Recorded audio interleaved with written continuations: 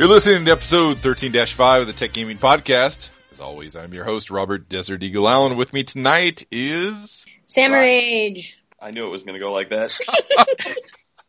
I felt it in my bones. These self-introductions already... I am Sage Samarage Morris Green. Hello, everybody. What did you bring tonight? I brought all the disgusting. All right. Speaking of disgusting, we also have... I am Ryan Kochevar, aka Linus Twice. And the only thing that I brought to the table today is leaving Skyrim behind for Kingdoms of Amalur. And I can tell you it's not super satisfying. That's all I brought to the table tonight. And speaking of Tolkien-esque, we also have... Yeah.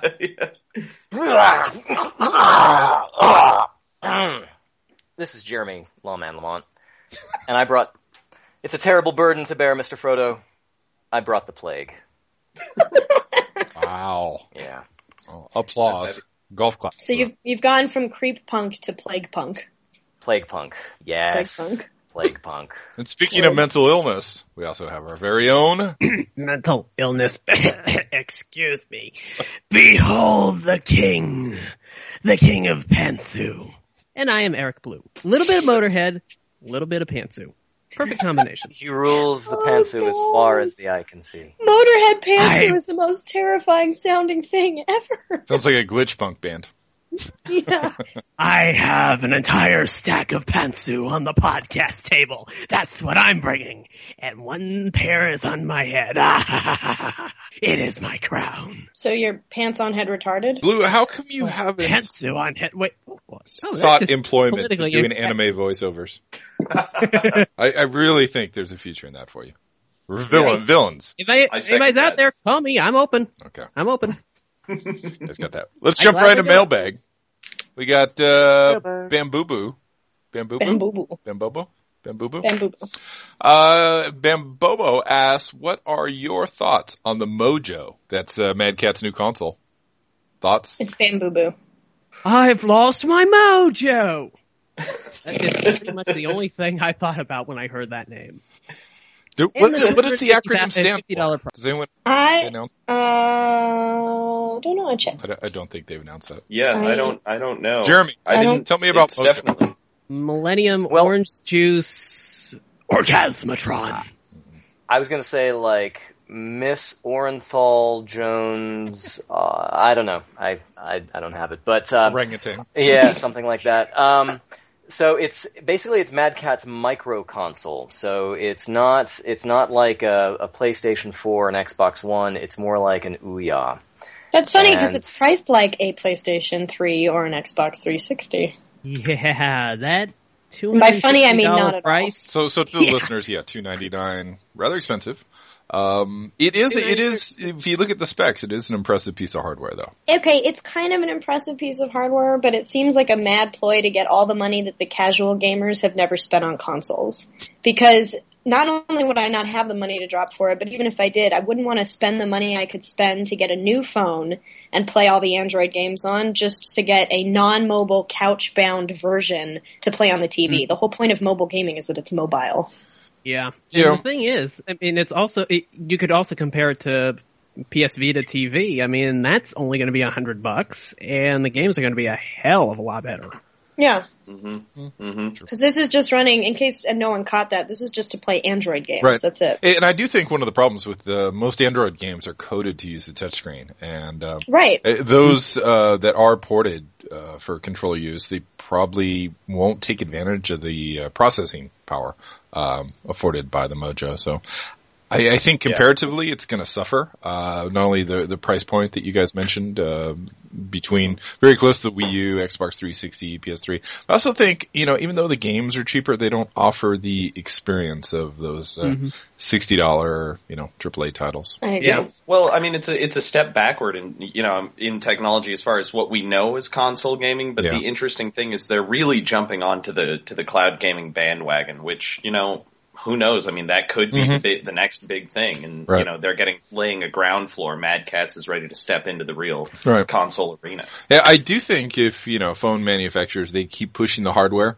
and, that by default, encourages developers to kind of code games with a little bit more beauty and depth. I think, it could stand a chance, but right now it's really going to be a tough sell. Mm-hmm. I think the price is definitely going to be the thing that, I mean, the Ouya is what, $100, right?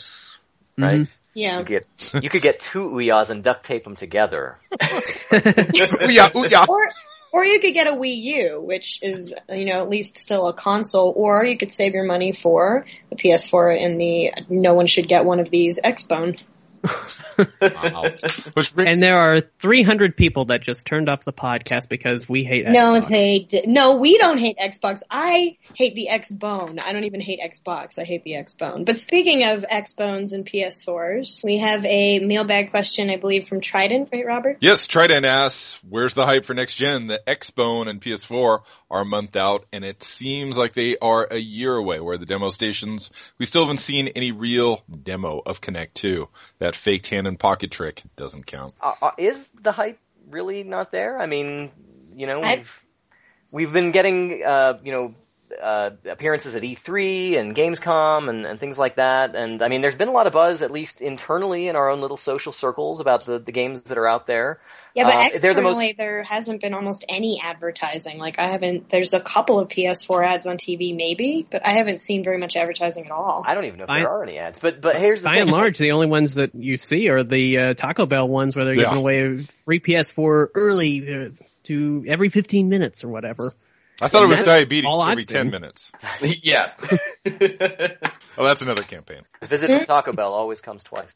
No, but these things, they're like the most pre-ordered consoles in the history of consoles is the thing. But it does seem like they're targeting gamers who are already in the know. Like they're targeting people who already have a 360 or a PS3 and therefore are gunning for, and that seems unusual because it seems like usually they try to target the entire potential market, not just people who were already waiting for the sequel. I don't think. I did think. I mean, they got there's 2 consoles launching, within a couple of weeks of each other, so they really need to establish their hardcore gamer foundation before they target anybody else.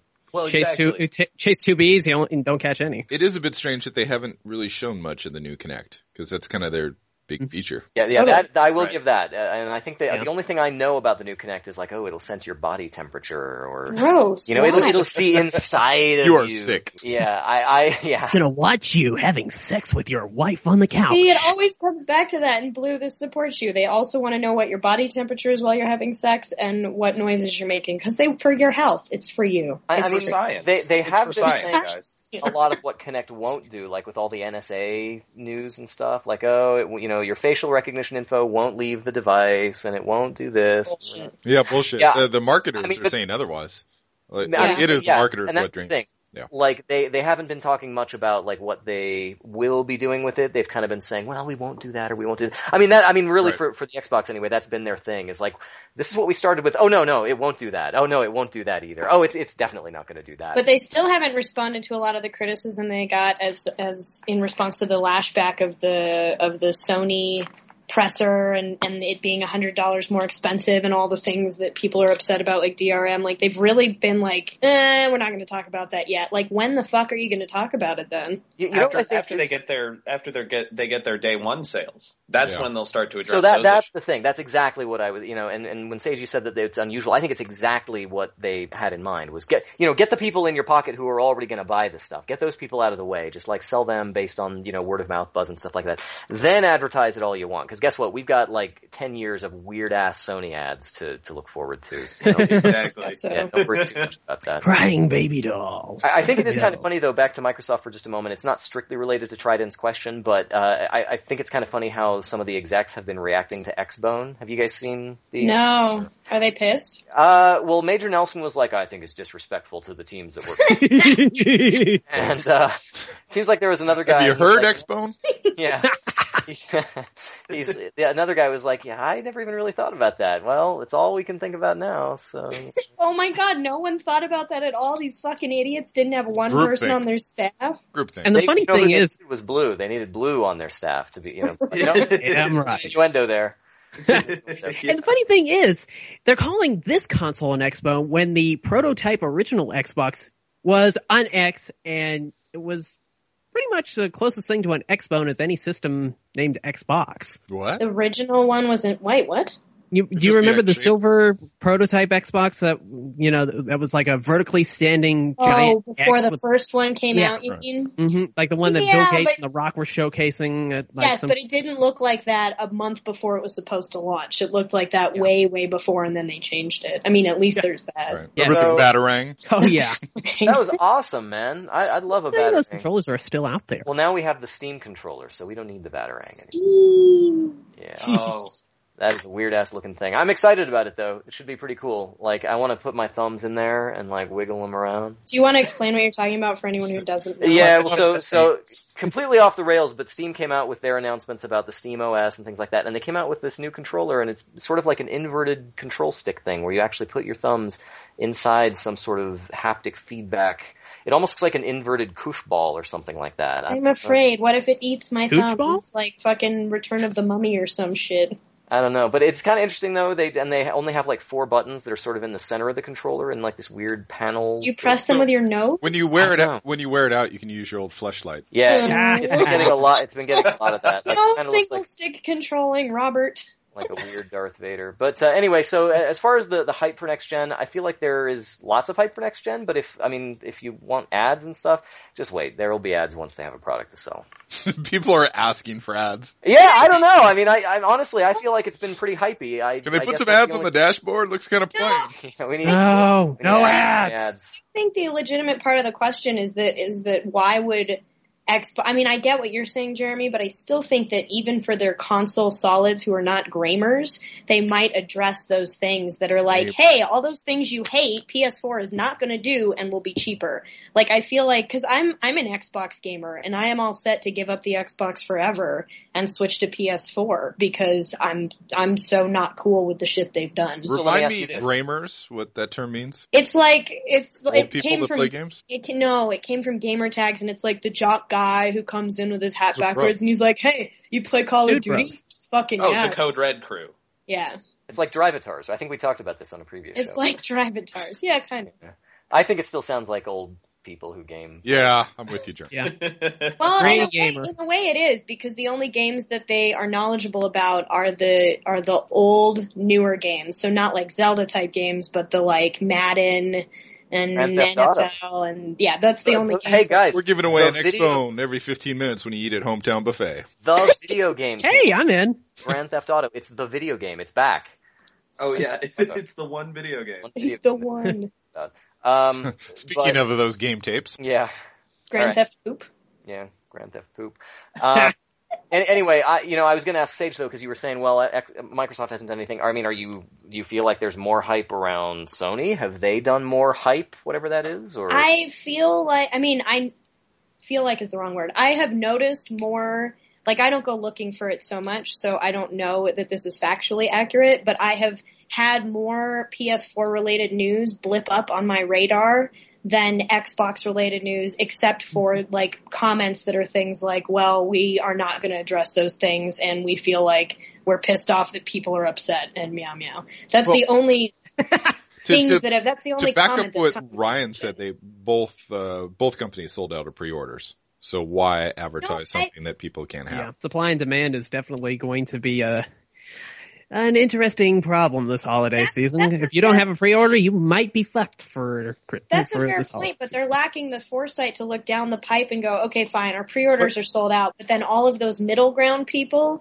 if you are not pleasing to them and the other big platform is, and a lot of the main games minus Titanfall come out on both or on PS4. Do you guys remember when the Wii U came out? And they expected shortages forever for months after. I think Pac-Man said, "You're not going to even buy it this year." I kind of don't remember when the Wii U came out. Actually, it was. Remember the Wii waiting lists? It had over at GameStop and like, oh, this store has Wii's. Go! Right. 2 weeks later, they're everywhere.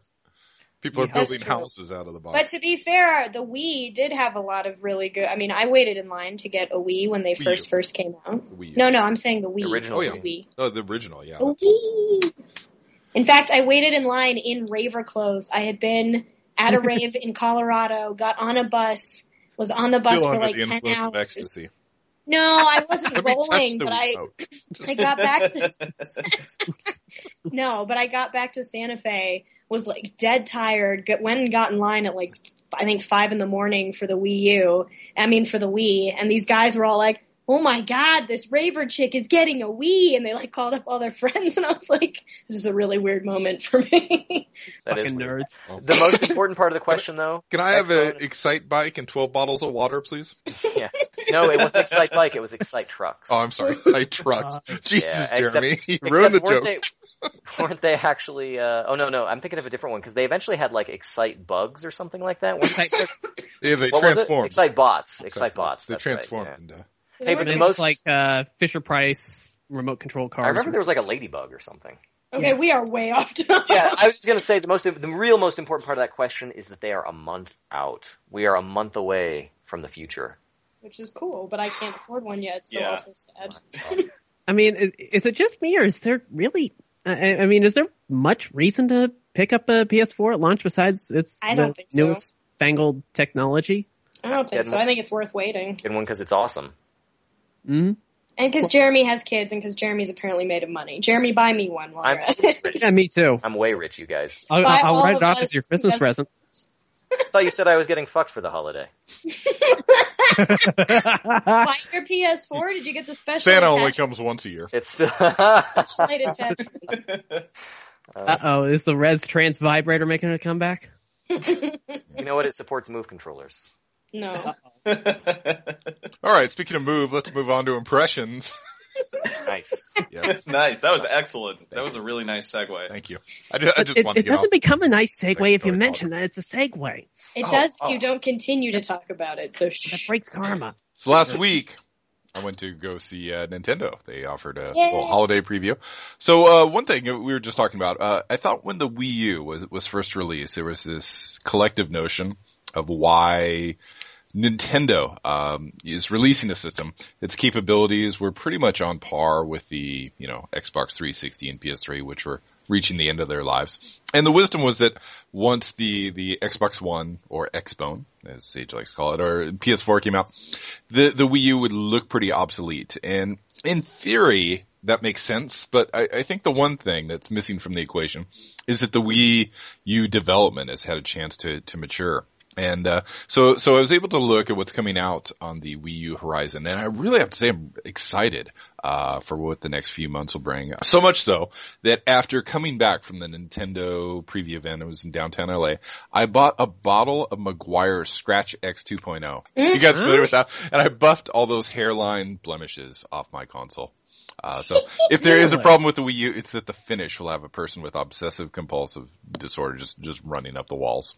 Oh, God. it's too glossy. My Yeah. Super Slim PS3 is the same way. I got like little scratches on it already. I'm like, how the fuck did I do that? I didn't even touch it. Meguiar Scratch X 2.0. That's All right, I'll have to check that out. So enough about my personality features. Let's talk about the game. So first thing I played, Sean Nola's favorite, Sonic Lost World, which unlike its subtitle might suggest I didn't see a single dinosaur. But what I did see was a near perfect adaptation of Sonic in a 3D world. Now, now, except for maybe some of the gameplay bits of Sonic Adventure 1 and 2, I think we can all admit that Sonic really struggled in the transition into the third dimension. Yeah. It broke my heart. Broke my heart.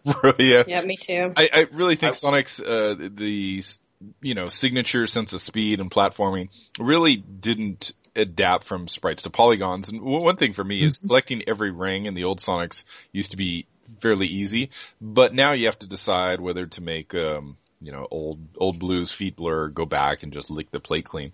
And Lost World, it doesn't completely fix the problem. You can't collect all the rings, but you'll probably have so much fun that it might be okay with not collecting every piece of gold in sight. It definitely draws inspiration from Super Mario Galaxy. Sonic's worlds, they're all curved. There's very few sharp corners. But instead of being spherical, they're all very tubular, allowing sprinting through them. Played through two never seen before levels, as well as the one from E3. And in each one, Sonic, I keep saying Sean. Sonic. Sonic Nola shows an athleticism that he really hasn't seen in years. So, spin dashing, running, stopping on a dime, which is really cool. It all controls really well. Level design is smart. Not only does the game really feel speedy, it moves at 60 frames per second, but it incorporates multiple routes like the old Sonic. I saw him wall running, giving access to kind of a new area, and he opened a hole in the floor which unlocked a subterranean pass. So they really follow that. There's 3 different levels of playing Sonic there. Beyond borrowing from Super Mario Galaxy, the game also pinches a little bit from iOS and Android apps. There are certain in-game accomplishments, such as knocking out a certain number of enemies or dashing for, a certain number of seconds. They pay out currency, which players can use to buy things like ring magnets or maps or little trinkets like that, single-use stuff. The one thing, there are enemies from older Sonic. You free the animals at the end of levels, which is rewarding. But there's some foes that definitely go along with the new level design. There's like big rolling balls that probably pose the biggest threat to me. Almost like Indiana Jones, like these big boulders that you're trying to avoid. So, yeah, definitely really cool. $50 out the door, not 60. So, nice. That's not bad. Yeah, next up was the undeniable highlight of the preview, Super Mario 3D World. For me. Wait, Robert, real quick before you go on, I'm sorry. Did you like all the touch compatibility for the Sonic Wii U transition? I only saw one instance, and that was the developer did it, where you would kind of pull back and almost shoot Sonic like an arrow. And now they mentioned something was remedied. I didn't do any touch at all, through the whole thing, which I enjoyed. My eyes were constantly kind of on the screen where I think they should be. Right. Okay. So, but they did revise, something from the E3 demo, something about the touch. They made it a little bit more instinctive. They got some feedback. Oh, good. Well, that's good. Yeah. So one of the best memories I have about the Mario Brothers series is that sense of discovery, learning things like with the fireworks were tied to the last digit of the timer, the warp zones, those hidden coin blocks. That's what really made the game stand out for me. So when I was playing Super Mario 3D World, I really got the impression that the dev team was trying to recreate that experience, and which is probably difficult, in an internet era where everybody's talking, did you see this? Did you find this? So they throw a lot of new novelties at players, which is really cool. I played for about 30 minutes, and I saw a few things, and I don't want to spoil the experience for anyone, so I'll only talk about 2. The first one is really widely known as the cat suit, and when I first heard about it, I thought it was one of those additions that's more cute than functional, but once you get the suit, I really enjoyed what the dev team was doing with it, because it is cute, but it also gives you some cool abilities. You can't tell too much during the core gameplay. When the camera is pulled, close in at the end of the level, you see the texture of the fabric. And it looks like those pajamas with feet. What are those called? The feety pajamas? Foot jammies. Yeah. Onesies. So. Onesies. I always had big feet, so I never fit into. Oh. They really feel cool. You strike me as more of a trapdoor pajama kind of guy. Wow, Jeremy. Yeah. Wow. It's a trap. When you jump, you hit one of the buttons and you can kind of pounce on foes, and it really feels snappy, like how a cat would react. And more importantly, you can scale walls, and not just some walls. It's not pre-select, only the orange walls, but most of the walls in the whole level. So instead of kind of climbing and platforming, I was moving up there. The other power-up which premiered was the cherry. And when you grab this, it cloned your on-screen character. And so the next level I played, I had about 5 or 6 Luigis before it was over. Naturally, it comes to your aid when there's a set of Koopas that are rushing you. You hit the fireball. You just send this volley of bouncing shots that clear out the Koopa army. Keeping your own troops together can definitely be a little bit difficult. It was a little easy to get them separated. So periodically you would push against a wall and kind of regroup your team. I did wish there was kind of an on me button, but I suppose that the possibilities of humor there are too good to resist. Watching somebody fumble. Well, also they're keeping it a little more simple, which I like, right? Because then that's a little more old school instead of it is fancy fangled buttons. They do have, the multiplayer elements, and they kind of bounce off each other, which I wasn't necessarily a fan of. When you are platforming, the latest Rayman did it where they're not so bouncy. They don't really bounce off each other and off cliffs and stuff. But on the upside, you go back in a bubble and you're instantly on screen, so there's not much of a hitch there.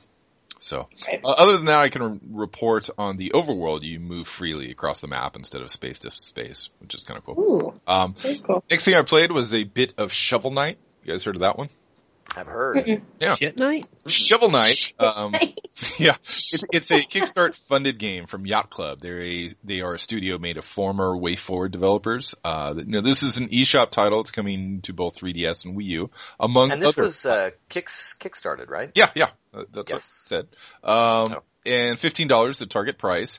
It evokes a little bit of DuckTales, so I know Jeremy's going to be happy. I love it. Oh, I hope they get the original Shovel Knight voice actors. Yeah. Yeah. Do the mouths move? Before he gets Excuse me, Bills. the bill. No, there's no bills. There's no ducks. There's no ducks in this? No, it's duck free. Jesus No, Christ. to sale. We're hurt. What is the point? The construction line. There's a little bit of Castlevania, a little bit of Mega Man. You guide a knight and you shovel your way across these 8-bit inspired environments. And you can use your tool to kind of dig up treasure. You eliminate enemies. You jump on their heads with a shovel pointed downward. There's your DuckTales reference there. And I guess the best compliment I can give the game is I immediately sank into its flow. It really felt like a retro title that I missed somehow and just unearthed. Felt like something that, right out of the NES days. So really cool, really fun, great level design, and not a surprise coming from those guys from Way Forward. So, next with Wiimote, nunchuck in hand, I played a little bit of the recently delayed Donkey Kong Country Tropical Freeze, which was definitely solid.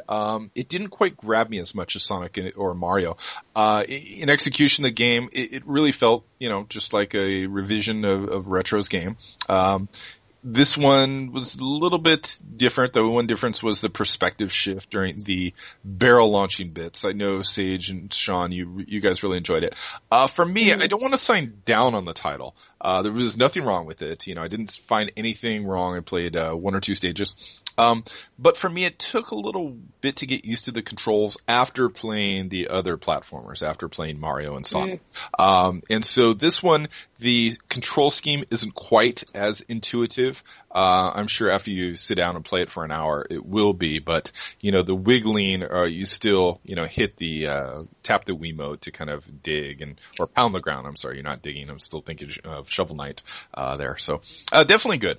Also played a little bit. Yeah. That's interesting that you didn't find, Sean and I thought it was really intuitive. That was one of the comments that we had with each other when we were playing, is that we thought it was really smooth feeling, but maybe it's just because you played the other ones first. It was definitely smooth, and I found myself, at the end of the level kind of getting it, but there's enough intricacies within the level design, so it is a little bit tricky. I played a little bit of Zelda, A Link Between Worlds, which should win for its name. Top-down perspective, it is I think they're calling it an indirect sequel to Link to the Past, and looked really smoothly. I was kind of rushed through this one.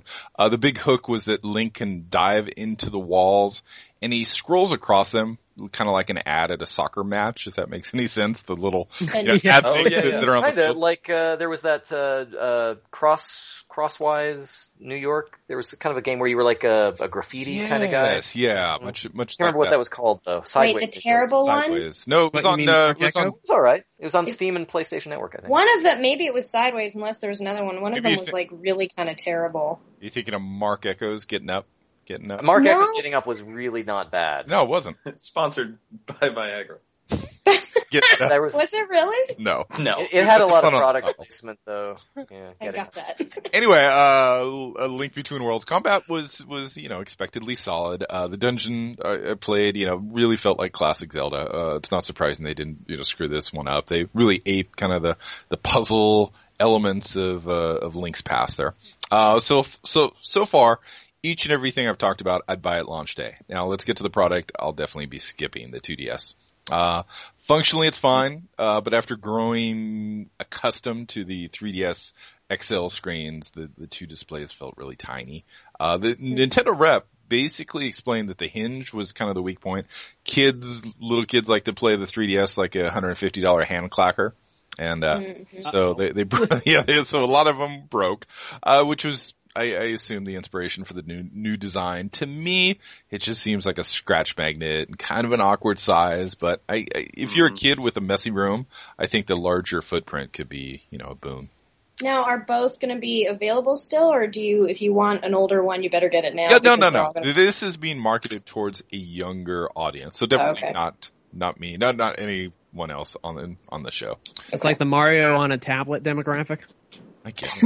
But just the screens really felt small. So they're stage size. Aren't they just one screen that's just modified in some sort of a way and covered up by plastic? What was that? Huh? Yeah, Robert, like pound for pound, it's like the biggest screen ever, because it's just one screen. No, the actual screen that you see. No, but Blue's right, though. It is like one screen that they cover up, and it's not two screens. It's one screen that they just like split with a piece of plastic over the top. Yeah. Oh, okay.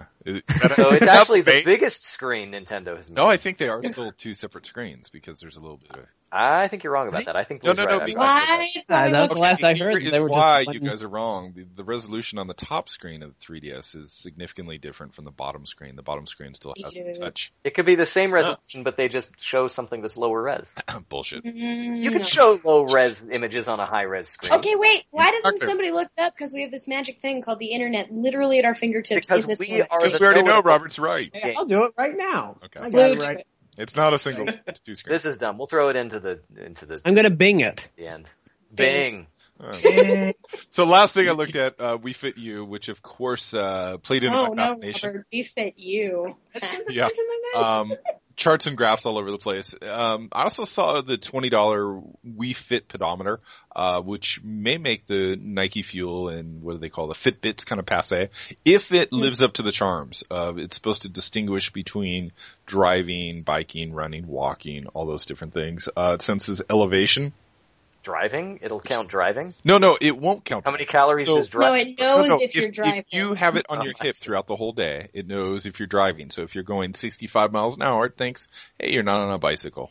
So really it can't be used by the Flash, because if you're going faster than a certain speed... The Flash is not part of the demographic. He'd probably break. So cannot handle speed of this magnitude. Yeah, it's Superman when he's flying. He might wreck it too. I really like the way they're giving the software for free. Utilize your own, that old balance board, so get it out from the couch or the closet. And they're really just pushing, the $20 hardware purchase, which is worth $20. And so what is the most significant difference between the Wii Fit and the Wii U Fit? Well, the thing I liked is there are some mini games that are fun, but they have these online communities where you can kind of join and battle, which seems like a good way to motivate people to exercise. Because let's say we have a team, we all unite and form a team, and there's another website that's battling. Maybe I encourage to walk like a mile more. No, he walks a lot, so we wouldn't take him up. Not cheap. We do more lethargic side. We need a lazy team. Yes, Detoid or something. I would get into that. What? The results are in. It is one screen. It's on IGN. What? Oh wow! Really? 2DS has one big screen divided by plastic. Really? And wait, you looked this up on IGN? Yeah, they. Well, I binged it, and there was something on IGN. There's something on Detoid that says, speaking to US Gamer, or Us Gamer, or whatever, Nintendo Executive Vice President of Sales and Marketing, Scott Moffitt, confirmed that 2DS uses one display as part of a cost-cutting measure. Oh, okay. Well, I guess I'm going to eat some crow. Trivia time. How many screens does the 2DS have, Two. Robert? Because they're separated by plastic. It's technically... No, it's one with a plastic Band-Aid. Wow. That's what it is. Well, you know what? It fooled me. So I just know that... Mission accomplished. When I look at the 3DS screen... The 2DS is appropriate for. When I look at the 3DS screen, the resolution on the top is pretty good, but in the bottom, looks kind of ugly. So, I don't know. That's good for them. So anyway, I spoke way too long about Nintendo, so I'll keep my Disgaea D2 Brighter Darkness comments brief. dude. Basically, they ditched the player creation stuff, which was gimped in the United States anyway. They made some smart changes. I really like the mounts. They're tempting, and the addition of dialogue during combat was kind of overdue. If they can give me a PS Vita version, I'll be happier than a furloughed Prinny on a single screen. Or a pantsuit blue.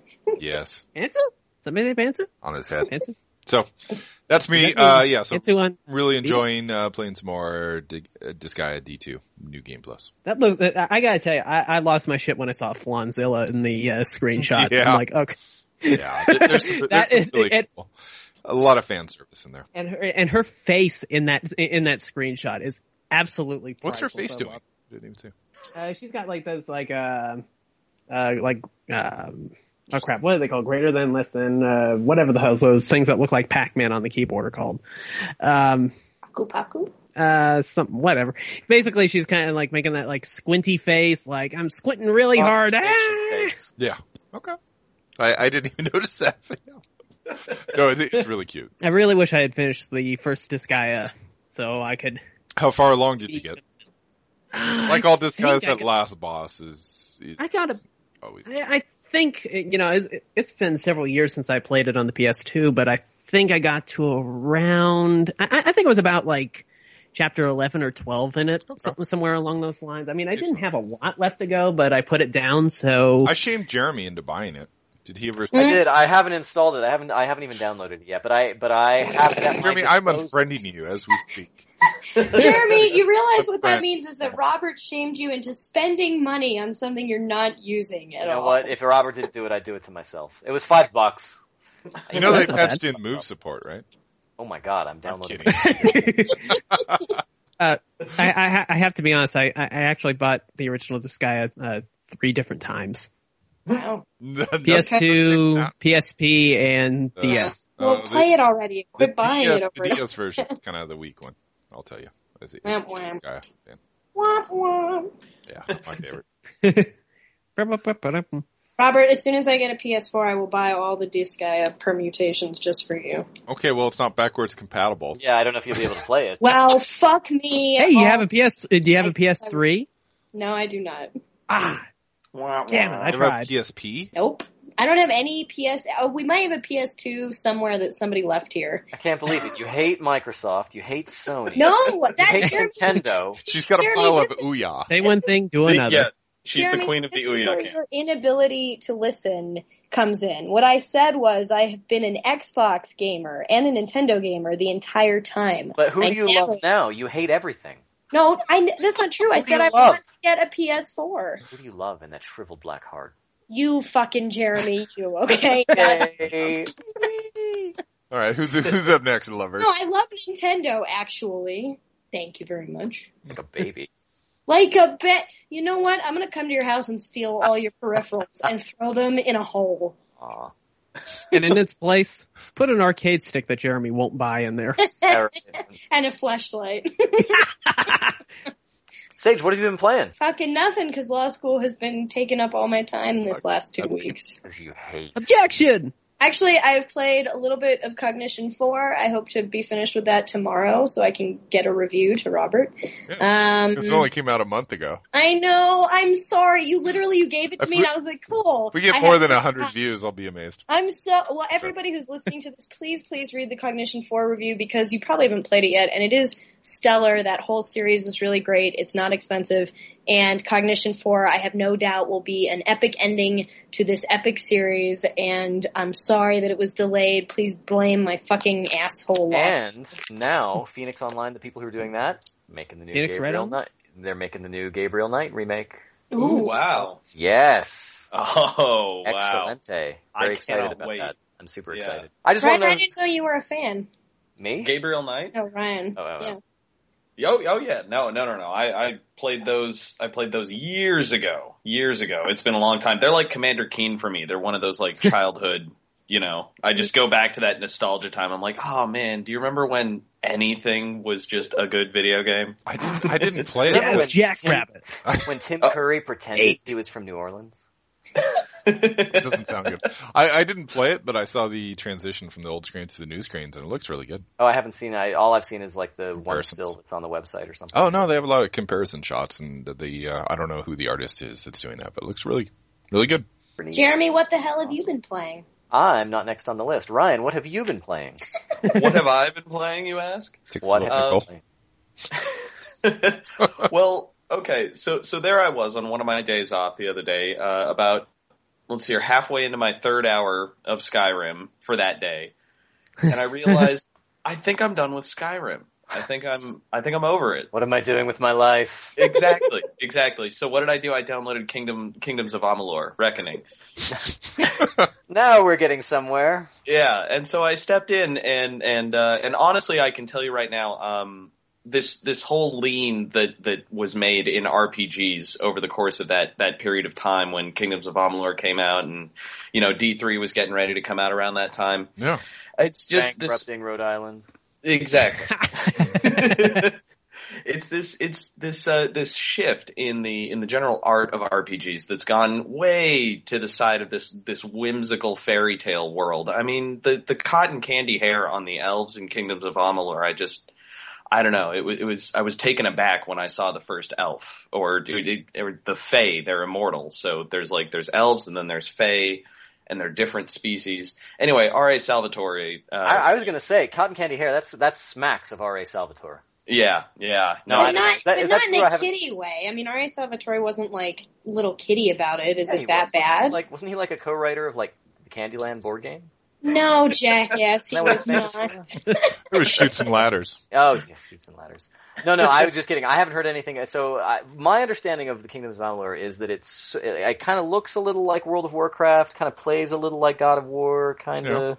The combat is as satisfying for an RPG. It's as satisfying as God of War. I mean, it's definitely not an action game, so there are certain things that you just can't expect out of it. But for being an RPG and being in an open world and everything, the combat is amazing. And I know everyone's heard this, a million times if you've read the reviews, that the combat is the real thing to show up for in Kingdoms of Amalur. The thing is, like, the combat that doesn't take it home for me. I gotta have something else to work with. Now, the monsters, and I'm not sure how much of the world, but I know the monsters were designed by Todd McFarlane of Spawn fame. And so that carried me a long way, just trying to find all of the monsters, and all of the monsters models are really, really, they're lovingly reproduced in the 3D world. So I can say that, as far as the graphics goes, the monsters are amazing. The combat gameplay is amazing. The thing is, the story it's just sort of like, okay, I've read this book, I've seen this movie, I've played this game 10,000 times. And there's just not a whole lot of innovation going on in the storytelling department. That, and I would say it doesn't quite look like World of Warcraft as much as it looks like Fable. Another big reason that I was put off as soon as I got into it. I was just sort of like, okay, so Fable again. Really? You needed more like entrails or what? Gotta have the entrails. You gotta have the entrails. Yeah, absolutely. Giblets all over the screen. I want people to explode. I want to look at villagers wrong and they just sort of melt into a puddle of, viscera. See, if Montague had done wonderful. that, I would not have insulted Fable so bad. So then what's the other thing to this? So is there like a customizability? Can you choose to be like good or evil? And do you look, evil or good? Or, I mean, is it like in Fable where you can just walk up to villagers and fart at them? Game of the year? The social game of the year, everybody, ladies and gentlemen. The social aspect is non-existent. You can't go up and interact with people, and there's no really building relationships with anybody. But that's because it's a grinding quest game. It's definitely not tailored to the Fable crowd, if that even exists anymore, which I don't think it does. Is there a Fable crowd? No, they all. I really like Fable too. So, oh my God, Robert, you take that the fuck back. No, I liked it. It was a solid game. Fable 2 was a shitstorm of hand-holding little kitty bullshit. Are you kidding me? That's all the things I like. Female angry video game nerd. I swear that. That's the other thing about Kingdoms of Amalur. Now, granted, I haven't bumped up the difficulty to the highest levels yet, but, for going along the normal track, I feel like the game is ridiculously easy. I feel like swaths of enemies are just they're being cut down, just in front of me, just mowed down. And sort of these monsters are so cool looking that I don't know, I'd like a little bit more of a challenge out of them. But like I said, I haven't been to the top of the difficulty chain yet, so I'll reserve judgment there. But the customizability is nice. It's not just like male or female, and then you have the same character look and the same progression and everything like that, like in Fable. You can actually go in like in Skyrim, and you can customize the facial features and everything like that, and that's pretty in depth. But the thing is, the armor and everything is sort of I don't know. It's just not super cool looking. It's sort of Saturday morning cartoonish, which is a huge problem for me. What? Boo! So Saturday morning cartoons forever. So we prefer American anime. Thank you. Oh, yeah, Jeremy. yeah. Speak for No, we yourself. do not. Yeah, There's nobody who calls it that. I need American anime like the Flintstones to make me happy. It's not. It's not There's no a such thing. thing. Even Pokemon is like Yogi American Bear, anime. the American No. anime. The Animatrix. The Animatrix was great. Oh yeah, that's fair actually. Hey, but the so the question is then, after Kingdoms of Amalur is so kitty looking and candy cane hair, and you get stuck in the gumdrop forest, Don't forget the gingerbread house. Are you going to be sticking with it, or are you still hearing the siren song of Skyrim? Oh, well, see, that's the thing. I do find myself longing for the darker atmosphere of Skyrim, the but dragons. the thing is, I've walked. I'm fairly certain I've walked every inch that there is to Skyrim, the game. So if DLC came out for Skyrim, would you drop Amalur in a hot second? If they were to add more DLC, Yes. I suppose so. But not in a hot second, because I am willing to give it more. Yeah, 2 hot seconds. Let's say 2 lukewarm seconds. 2 lukewarm seconds. Fine, you want to know how you like Amalur more? You go and play Game of Thrones, the game adaptation. It's a really dark world, and you'll go back and you'll have a newfound enjoyment for Amalur. That's probably fair.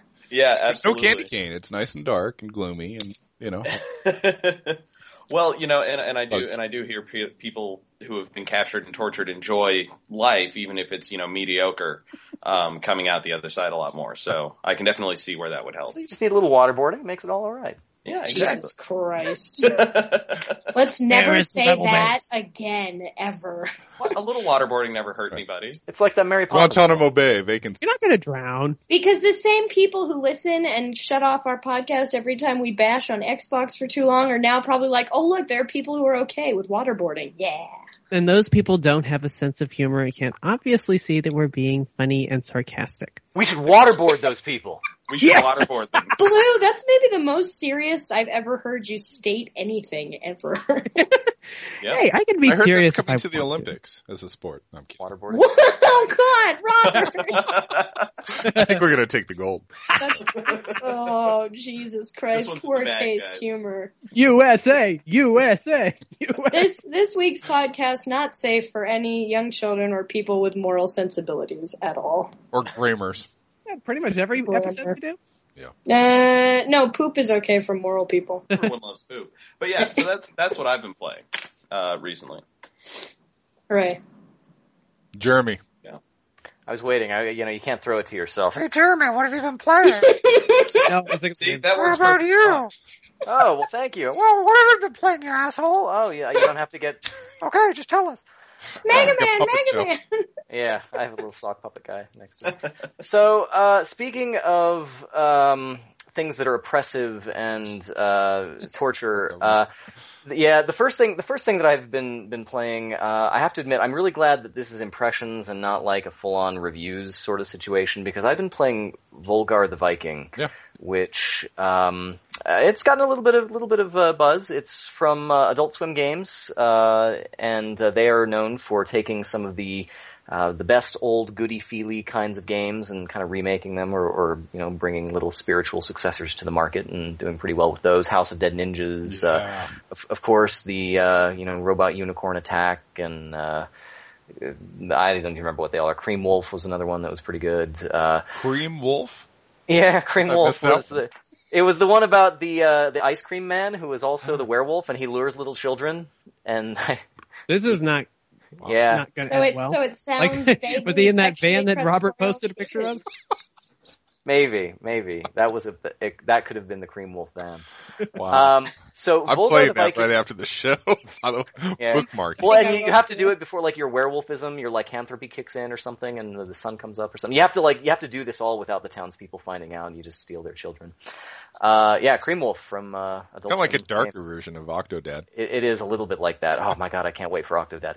But I played Volgar the Viking, which in the sort of in that same spirit of taking old kinds of games, it is a side-scrolling action kind of platformer, and the thing that it most resembles is Rastan. Or like, Castlevania kind of to some extent, or, Ghosts and Goblins, kind of just a 2D sort of fight the occasional monster that comes in, but you have limited health, and it's very straightforward. So Jeremy, I like the way you say Roston like you're on Masterpiece Theater.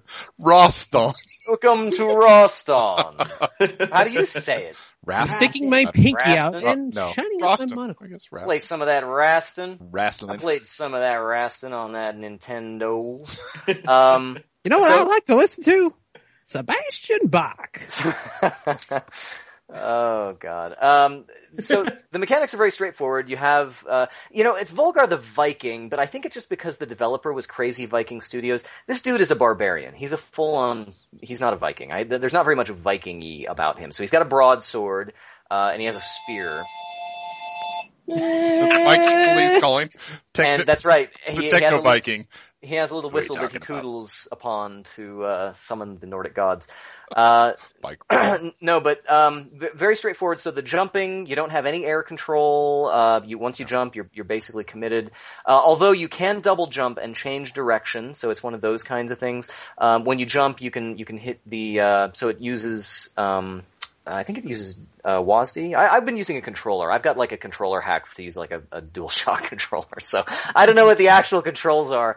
But you can sort of like in Zelda 2, you can sort of aim your sword up when you jump or aim it down when you are falling back down and land on people. Very unforgiving. You can get little upgrades. So as you go across the terrain, you can find little chests that upgrade you get a better shield, or you get a helmet, or you get like a fancy spear. And if you can maintain those, every time you get hit, you'll lose an upgrade. And once you're down to the bottom of your last upgrade, you die and you start over from the beginning of the level. So there is a lot of repetition here. And at the very beginning, when I mentioned that I'm glad it's just in impressions, I didn't get very damn far in Volgar the Viking. In fact, I can't even get to the first boss. Wow. I am good at video games, people. I am good. I swear on the god of video games. I swear to Jeff By Keighley. Crom. I am good. By Crom. I am good at video games, but this thing... Is it a timing thing? Like Bunny Must Die was kind of that way, but it seemed like almost it was both mechanics and timing. Is this? But you said the controls were pretty good. The controls are decent. I can't blame the controls. It's just, it's hard to explain, but like every time I die, I'm like, oh shit, I did that wrong again. Did you get to the it's point like where they're shooting the clams or shooting their little pearls yes, at you? yes. And you got past that? Well, see, so there's the no, not really. So there are different kinds of levels. Like you start out in kind of a generic like dirt kind of level with dirt and grass, and there's like lizard guys coming after you and things like that. And then there are like water levels where you kind of are in. It almost reminds me of that Sonic the Hedgehog cave zone, whatever it is. I was thinking of Castlevania where there's the fish guys when you go up. So there's fish guys there, and if you stay under the water too long, it counts down and you'll die that way. And so the other thing too is that this spear. So I mentioned that Volgar has a spear, which it doubles as kind of like make your own platformer kind of thing. Because when you can throw the spear and it'll sort of chunk into the wall, and that becomes a new platform for you to kind of scale walls in kind of weird, unconventional ways. So with that double jump that I mentioned, where you can jump away, because you can't just chunk a spear into the wall right as you're standing next to it. There has to be some distance, otherwise the spear kind of breaks. And so you can't be like facing directly into the wall and throw the spear. They don't let you do that because that just explodes the spear. So what you can do though is you can jump away from the wall, hurry and throw a spear, and then use your double jump to jump back where you came from. So you can do like these weird twitchy things to just kind of unconventionally traverse the level. But if you get hit by anybody, and they just seem to be timed just so. So to answer your question, Sage, like we all have played Meat Boy, right? Super Meat Boy. And in Super Meat Boy, it was always your fault. You could never blame the game. If you died, it was because you fucked up. That's beauty. This is the same thing, except instead of Super Meat Boy, where you immediately start, again where you left off, and it's like no penalty, you just keep going. In Volgarr, it's all penalty all the time. But it sounds like the timing is not that intuitive, which I think you can blame the game for. Like, if it's that you keep fucking up, that's one thing. But if it's that the timing, like, lures you into one rhythm and then changes the rhythm all of a sudden, like some kind of bad dubstep song, and you're like, what? That drop? What? And then you fall over on the dance floor. It sounds like that. It is a little bit. Like, sometimes you just get flustered, and if you get hit once, I mean, that's it. Like, some of the guys will take more than one hit, and so if you keep them at the wrong arm's length, like, sometimes if you hit them, they'll bounce back a little bit, so you can sort of hit them, and they keep running at you, and you hit them again. But sometimes they'll just get under your attack, and then they hit you, and then you're like, oh, shit. And then you're like, I might as well just start this level over, because I'm going to be starting over again anyway.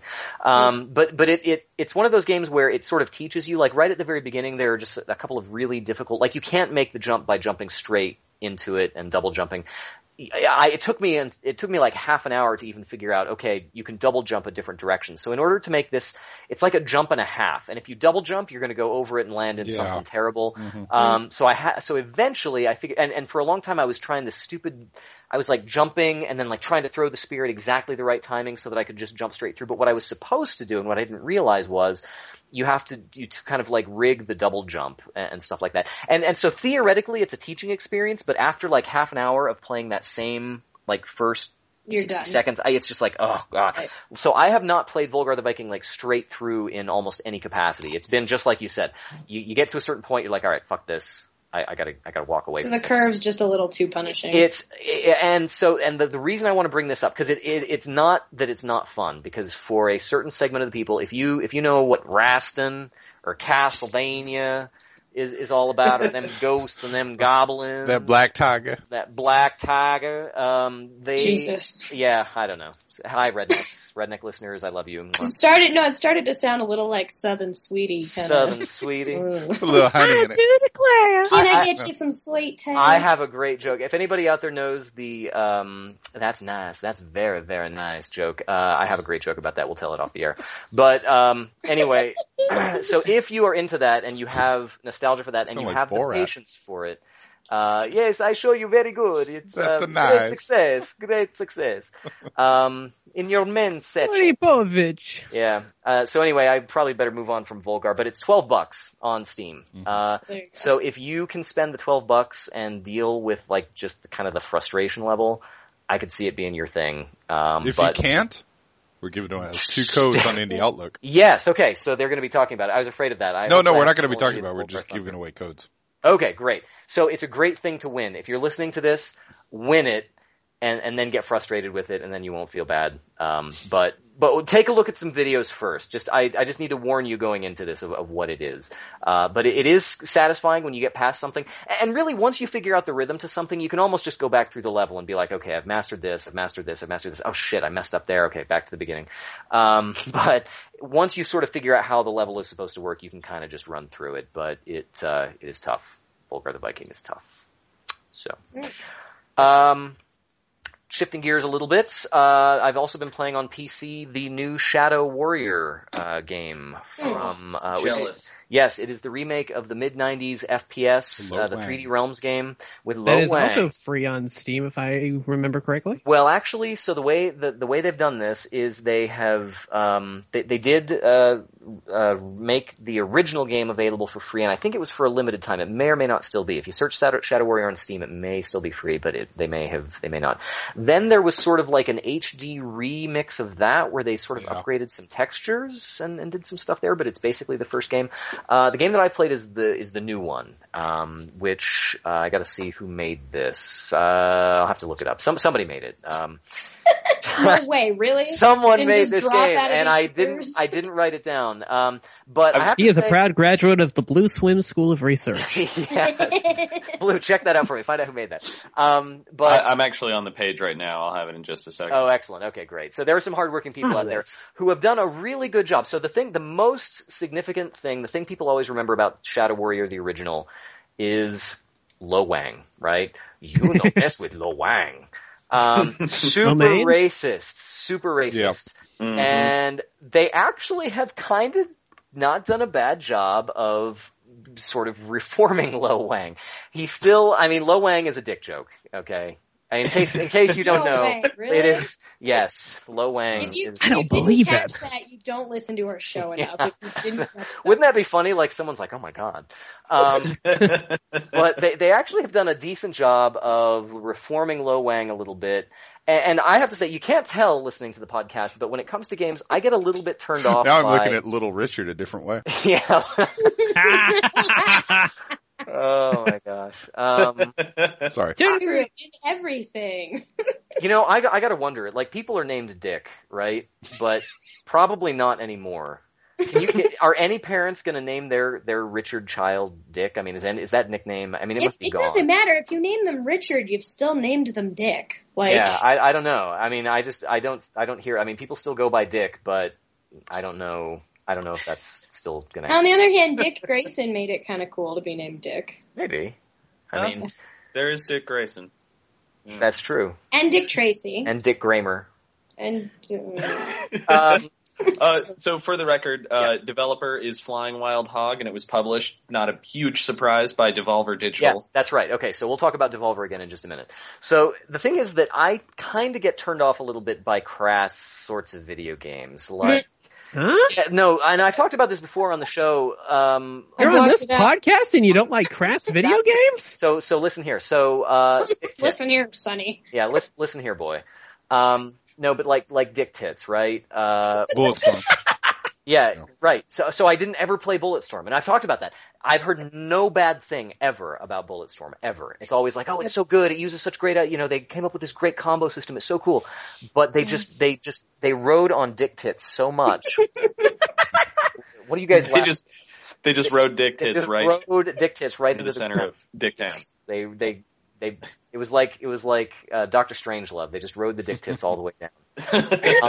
Squeezed it on it. I want you to appreciate how funny that phrase sounds. They rode the Dick Tits. Rode the Dick Tits all the way There's down. going to be a pic now of Slim Pickens. Slim Pickens. Slim Pickens riding Falcor. Oh my god, Peter Sellers is so good. And I have not opened my copy of Duke Nukem Forever that I paid exactly $3 for at Best Buy, because they have the little like finger twitchy sphincter doors, and you tickle the sphincters and it opens them and things like that. I just can't like it. I just imagine my wife rolling her eyes at me. And She doesn't roll her eyes at you already for playing games, but Dick Tits would push it over the edge. I'm just saying, that's all I can picture. So it's like, So the thing is, I didn't know what to expect going into the super racist Lo Wang Shadow Warrior remake, but it's actually not bad. And come to think of it, I can't tell if the game was super racist or if the character was super racist, but in this game they actually do a pretty decent job of it. He almost seems like a believable gentleman of Asian descent. But he knows his name is Lo Wang, so there are still Wang jokes. And it comes up every once in a while where there's something crass that goes on. But I have actually kind of enjoyed the writing. They've actually kind of made it funny, and I've laughed a couple of times. In this game, it's not actually even necessarily a remake. It's sort of a reimagining of the things. So it's actually, you start out as Lo Wang when he's sort of a henchman, and as the story progresses, he sort of starts to gain new abilities and powers and things like that. You get a demon sidekick named Hoji, and he is also very hilarious. And Lo Wang is sort of like this asshole, like, like what kind of character is he? Like wearing big sunglasses and driving around in fancy cars, and he's always got a mouth on him, Kanye West? Kind of like Kanye West kind of thing. He's my favorite video game character. But there's this demon sidekick named Hoji, and he will just take the piss out of Wang. And you do not like crass video games. Yeah. He can give Wang a hard time. So let's talk. So anyway, that's a blatant contradiction of your morals. Yeah, I know. Contradiction. So the way the game works, so it is fast, like a 90s first person shooter game. It does have a little bit of the sometimes it's hard to tell necessarily where you're supposed to go next. They did make very elaborate levels. It looks very good, and this is all totally new. So this isn't like it's remade off the old the game or anything. They've redone this totally. Looks very good. You're fighting a combination of sort of like hitmen kind of characters, swarms of guys in suits and machine guns.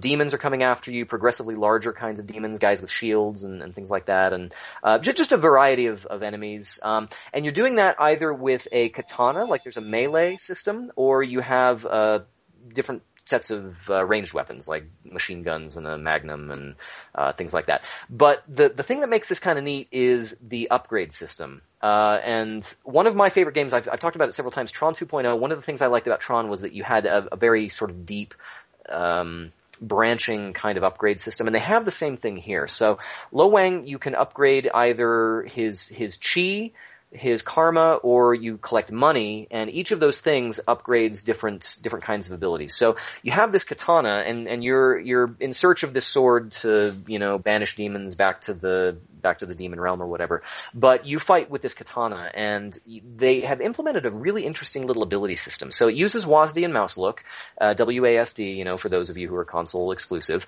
And as you hit the WASD, not only does it serve as your movement, but if you double tap one of the directions, like WW forward, and then you left or right click, you may have unlocked a certain ability. Like WW forward is, and then I think it's holding the left click button, does this ranged attack with the katana, where the katana comes out in front of you, it charges up, and then you send this wave of sword, I guess, out in front of you, and it chops guys up. The chopping, so over time, Wang gets tougher. Yeah, Wang will get harder and harder to beat, and you cannot beat Wang. It's supposed to be easier the harder it gets. Well, it depends on whose point of view. It's going to turn into who's on first in a minute now.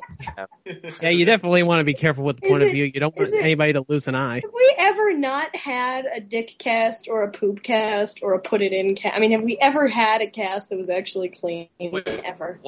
Is a put it in cast like a will it blend cast? Yes. It isn't like that. This podcast blend with poo. So as you upgrade these abilities by finding chi crystals or getting karma from, getting lots of combos and things like that, you can then upgrade either passive abilities where you just have more health or you're tougher, have more resistance, or you can get these different katana moves, like there's a 360 sort of swirly swipe thing that you can do. So if you get swarmed by guys, he just starts chopping them up. The chopping is very satisfying, and I found that most of the time, and I think the intent is for the game that you play most of the game with melee, just because you can just slice dudes up, and it's, it's just way fun to chop people. So, and you can chop their bodies, so as they're falling, you can chop them again and get extra karma and things like that. So if you are really a badass with a katana, you might like this. And it is just generally fun. Like I said, I've enjoyed it. It's funny, again, not just from a crass humor sort of standpoint, but it is genuinely funny at times. Going to Lo Wang's secret, bat cave, there's an area there where the demon is just like, oh my god, are you for real? And he's like, yeah. So it is really actually quite funny. I've enjoyed my time with it, and just generally speaking, it's better than I thought it would be. Don't use the other 3D realms. Don't base Duke Nukem on this. It's not the same people, nothing like that. And like I said, they've done a really good job of sort of combining the humor elements and the occasional Wang joke with some decent actual writing and that sort of thing. So, yeah. And from what I've seen of the trailer, impressive fish physics. Yeah, so that's the thing. So Ryan mentioned earlier Devolver Digital, who is the publisher, and they actually have little in-jokes and little references, like sometimes there are arcade cabinets and it'll have Hotline Miami, there'll be a Hotline Miami arcade, and you can go up to it and it'll play the Hotline Miami music, and other Devolver sorts of things. And they're very tongue-in-cheek about the way they promote it. I mean, even the Who Wants Some Wang was, I think, the first trailer, or Are You Ready for Wang, or something like that. I mean, his name is Wang, so they're going to capitalize on that. But they, I think they have really latched. It's very much their style, So if you are familiar with Devolver and the way they promote things and the way they don't give a shit, this really fits into that. So I think that it's worth checking out. It's a full price game though. I mean, it's an actual. I mean, you could see this being on your PS3 or Xbox, and I have no idea if they planned to do it.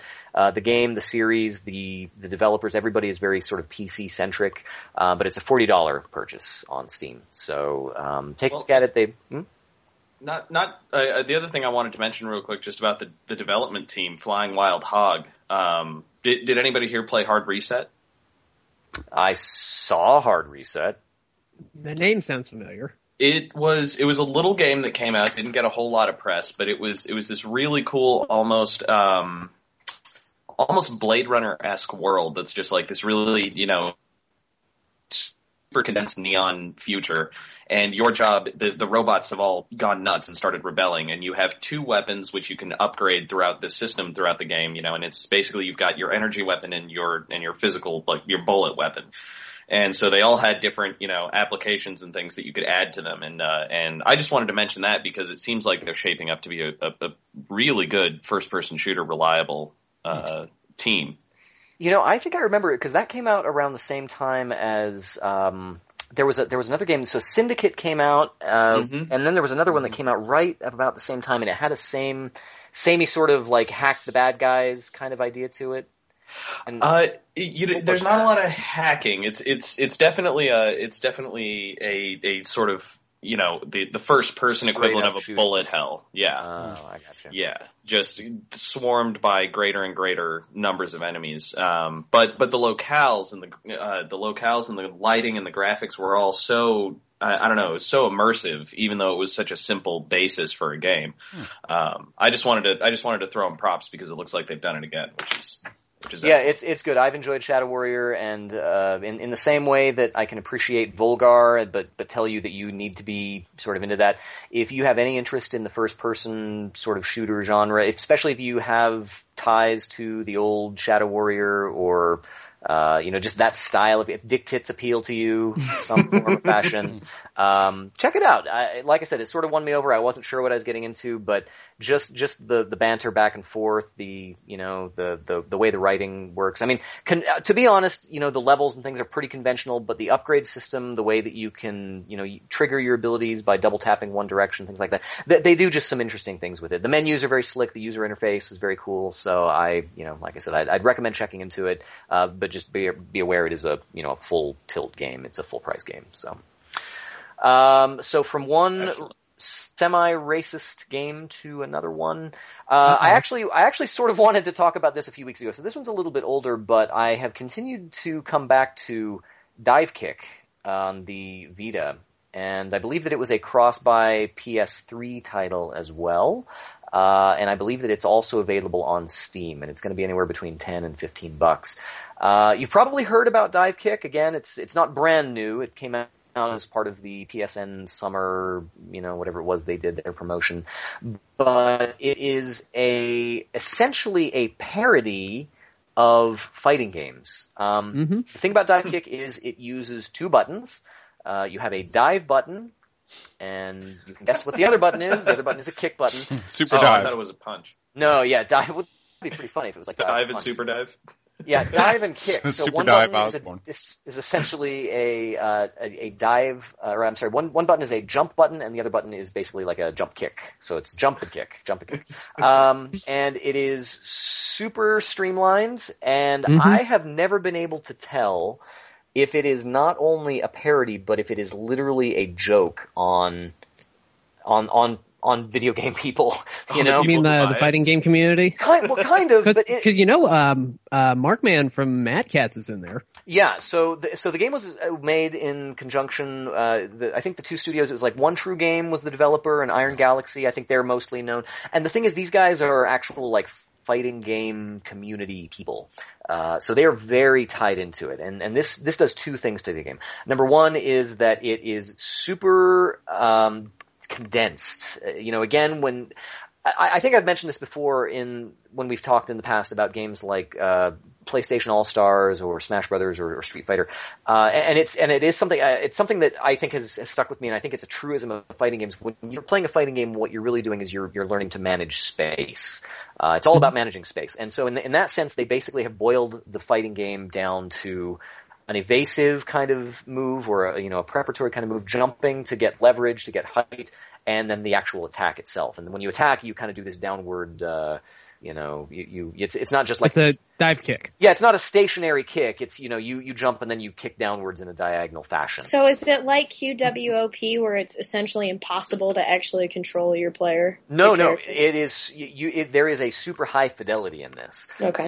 So they have, so that's the one thing is that because these people are fighting game people, they have really condensed it and really tuned it and really made sure that the two things that you do in the game, the diving and the kicking, work really well, and they do.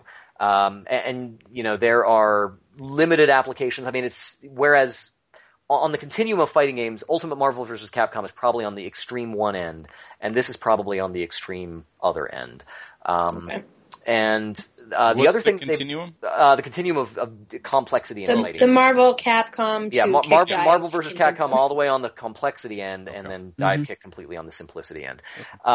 They do add a couple of things in though. They give you little gems where as you kick, you start to build up a little meter, and eventually you get into like this super dive kick mode where you jump and kick faster and farther, so you get a little bit of an advantage. So you do have a little bit of you can sort of farm your diving and kicking by like doing tiny little hops and kicks and kicks and kicks, and you can sort of build this meter up. But the other person, of course, they're not going to sit still while you do that, so they might go on the attack while you're doing that. So there's a lot of when I say distilled, I'm talking about the strategy of am I going to jump here? Okay, if I jump, that guy's going to do this, but if he does that, then I'm going to do this, where you sort of have to think moves ahead a little bit.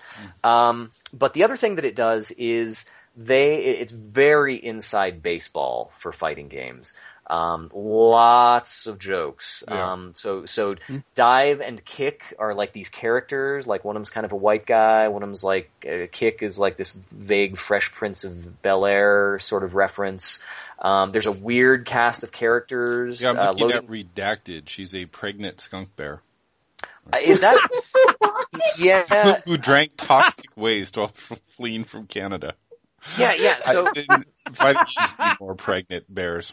Skunk yeah, bear. and in that same way, there are characters like Uncle Sensei, who's like he's the head of the dojo, that he's their uncle dive and kicks uncle, and they're little loading screen tips, and the loading screen tips, you can tell they're jokes, but you can't always tell what exactly the joke is about, and sometimes you're just like, well, I'll just let that one go, or sometimes you might get it, and it's a little racist, like I was talking about before. So there's another character named like Kung Pao, who's a dimension hopping warrior woman who looks just like Kung Lao from Mortal Kombat, but there's a lot of that sort of, Bruce Lee. Congratulations, Jeremy. You are now racist too. Yeah, I know. Sound like? Yeah, right. Well, every move, it's like, and then there's Uncle Sensei. Does nobody else do that? I thought that was a thing that people just did. Well, that's why I said it's like a little racist. Oh, okay. Little racist. But there's Uncle Sensei, who is also like a dive kick. And like he's the opening voice Master Onion. Around.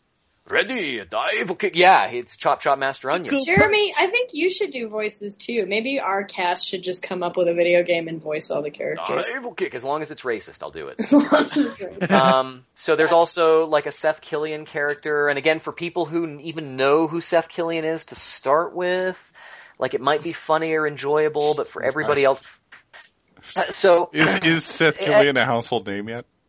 Yeah, I don't know, and I guess he might as well I be. didn't know Martin Marn fan, a professional gamer. I wouldn't Oh, yeah, identify dude, who him on knows? the street. Does Who knows? anybody know any professional gamers besides like Justin Wong, that Street Thresh. Fighter player? I know Yeah. Thresh. And that's Professional fighting game players? Professional fight. Sure, like if you watch Evo, right? What's his name? What's his name? What's Daigo? his name and what's his name? Daigo. Justin Wong. You know what's interesting is that if you're not in that world, it's like a foreign concept, and then if you're in that world, it's like a second language for you. I accidentally ended up playing, I guess I did play Halo this week. So I accidentally ended up playing Halo with these professional Halo players. I don't know why they invited me to play with them, but I was playing with them and they were like, well, everybody's heard of meow meow meow, and they like started going off on names that were like known Halo players to people who are like hardcore into the Halo community, which I'm not apparently hardcore enough because I had never heard of these people. Mm-hmm. So it's the same thing. If you're like outside that at all, you have no idea who that is. And then if you're into it, you're like, oh yeah, I fucking know that. I don't even know if just like Fatality is StarCraft still 2. around. Is that guy still doing stuff? Fatality. I think they broke his consciousness down into the accessories now that they sell. So a little bit. That's right. He was. They had him pushing accessories, and he was so not interested. He was like talking about a keyboard, and any girl that would walk by, he would just shut up for about 5 seconds and just stare at her like a piece of meat. That was Fatality. Nerd. Sage is actually running his sound card right now. I know in the beast of the computer that she has. It's called the yeah. it's called the Misogyny 2.0. The misogyny, the Fatality one. So I have heard people say, like, okay, the game is a little bit misogynist. I don't know if I get the misogyny as much as I get the racism, but it's, Well, do they hint that girls can't fight? No, actually, some of the best characters in this are women. So there's a character named Dr. Scholes that I really like. And she fight with her tits. No. In fact, I don't think there are really any busty sorts of characters. Doesn't sound misogynistic to me then. Yeah. Wait a minute. Does the game discriminate against women with large breasts? No, I don't think so. What about the pregnant? Thank God. Bear. Those poor that is women. there is a problem there with the pregnant skunk bear. Actually, it's basically a representation of pregnant women. Basically, the thing is that the appeal. So that's kind of what I was driving at here. Was the appeal of the game seems pretty limited to me. If you can hang in a Twitch chat room while you're watching fighting games and understand like the Frankers and or how do you pronounce that? Is it Franker Z or Frankers? Who even knows? Do you guys know what I'm even talking about? No, Nope. I have no idea. Okay. No clue. I tend whenever I watch fight streams on Twitch, I usually just go full screen or just turn off the chat room altogether. But Blue, remember the video game Championship Wrestling? Yeah, that's true. So that's way fun. And one of the best parts of video game Championship Wrestling is being in the chat room when they're like, "Oh my God, table son!" When they're going to go to the table, or like blood, or whatever. And so in that same way, if that culture is something that you're familiar with, you might get a kick out of Dive Kick. Or if you have a PS4, because it's going to be So, no, what you should say, Jeremy, is you might get a kick out of diving into this game. Yeah, I didn't. I did the best I could with dive and kick. But yeah, like fraud, like if you know what a fraud is in a fighting game context, somebody who loses all their matches, there's like this whole fraud detection. But for people who don't know that, like, they're just going to be lost. So my bottom line on this is I don't know if it's almost like a high art kind of idea. Like, we're going to distill fighting games into these two moves. I don't know that could satisfy an average person who likes fighting games because it's cool to do awesome moves and fight people and throw them across the room and stuff. So let's break it down. As characters, most people haven't heard of. It's not very fun. It's racist. Yeah. I will tell you though. I will tell you though what Dive Kick has been great for. Dive Kick has been great for just like playing while another game loads.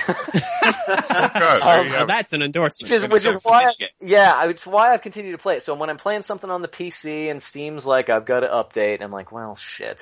Or, when I'm doing whatever, but, PlayStation has to update, firmware, whatever. I'm like, you know what, let me just pull up Dive Kick. You can get into a match pretty quick. You can even configure your own buttons on the Vita. I don't know if you can on the PS3, but for the two buttons. Mm-hmm. Yep, you can pick the two buttons that you're the most comfortable with. So go paddles wild all the way. Yeah. L2 and R2 triggers. Flashlight 2. Yeah, the triggers are a little squishy, so I've kind of been using the face buttons, but you can set it up really any way you want to. But so I could sort of see that appeal to people if you are already familiar with that. If not, there are a ton of good fighting games out there that you can probably go for. If what Deagle says is true and it is coming to PlayStation 4, you'll have your chance again. So maybe it is okay that It's a launch title. Hey, look forward to it next month, less than a month away on your PlayStation 4. It sounds like it's at least mildly humorously playable to someone who's not playable. And that's the thing. Like, technically, well done. It's Kung technically Pao showing some pantsu. Yeah, well, there's Pantsu. And there's a whole headshot mechanic too, where if you hit them with your kick in the head, and the head detection works pretty well. There's a whole Head detection. Oh my god! It looks kind of like a Flash game, Jeremy. It kind of does Yeah. look A like a Flash game. flasher game? No, Oh, Flash yeah. game. Something Yeah. you find on Newgrounds. Yeah, Flashing is not a game, Sage. I think it is. It's an art form. It's a way of life, okay? so Hey, a Oh, semi's coming. That's I mean, 200 points. Flash! yeah, maybe the PS4 version that'll go like full polygons, 3D, 8-way run, maybe. Hopefully it'll be free. So if you got that 8-way run joke, you might like Dive Kick. Oh, well then I'll like it. Otherwise, maybe stay away. So, there you have it. So that's what I've been playing. I suppose by the process of elimination, that would be me. King Pantsu's Next. turn. King King Pantsu. Pantsu. King Pantsu is on his throne. Well, keeping with the fighting game theme, and I've just been like all over the place as far as games go, so I'm just gonna kind of rapid fire shoot these out. He said shoot. Oh my goodness! Rapid fire shoot. Shoot. So since the last podcast, I have been chipping away at Dead or Alive 5 Ultimate, and I was able to get the Platinum Trophy in it. Oh, And that's trophy-wise, it wasn't too difficult. Some of them were like, play 100 matches, I think it was, or something like that. But a couple of them were a little bit tricky because, I was playing on the DualShock 3 as opposed to an arcade stick. And you have to complete one character's combo challenges, which includes like tag team combos. Usually the last combo that you had to do was a tag team combo. So you would be like a punch, tag in, punch, kick, punch, burst tag. Yeah, and the way I have things mapped out comfortably on the DualShock 3 is I have the tag button as R2. So it's a trigger, and I'm not really that comfortable with the DualShock 3's triggers. I really don't like them that well. I'd prefer just regular buttons. So sometimes they could get a little bit tricky. But I ended up limping my way through, and for some reason it's the combo challenges in Dead or Alive, they feel a little bit easier to process, and I don't understand why, because normally I just can't stand combo challenges. It's like I'll get to like 8 or 9 in Street Fighter, I'm like, okay, yeah, nope, no way this is happening. I can't figure this out. But something just clicked in Dead or Alive, and I was able to get that platinumed in, I guess it was around about 35 or 40 hours, something like that. But yeah, I mean, if you like the original Dead or Alive, everything is better about Ultimate. Momichi from Ninja Gaiden, Rachel from Ninja Gaiden, they are really great additions to the roster. Next up, and just in case you thought the only thing I cared about with Hatsune Miku is Pantsu, I got the Platinum Trophy with that too. Oh no. pretty good. I found the Platinum Pantsu. And, That's the crown. It's the platinum pantsuit. They send you a crown of platinum. Smells like tuna victory. Oh, just as the prophecy foretold. See, this proves my point. Vagina jokes are not funny; they're just gross. Dick jokes, totally funny. So with Hatsune Miku, basically, it's not a hard game to get a platinum on. You have to beat the game on hard, and you have to beat one song on extreme, I think it is. And then the rest of it is just grinding away at the Diva Room, which is the little place where you can sit down and give gifts to the Vocaloids, the characters in the game. And you have to get their affinity all the way up so that you'll unlock the special birthday cake item that you have to buy and use as a gift or whatever in order to unlock the trophy for getting all of the gifts that you could give to the diva, to the divas, if you will. It got a little bit grindy. towards the end of the platinum journey, but with the divas. Yeah. And Jesus, Ryan. I'm just fact checking here. I'm just making sure I'm getting it. Right, grinding with the divas. We got it.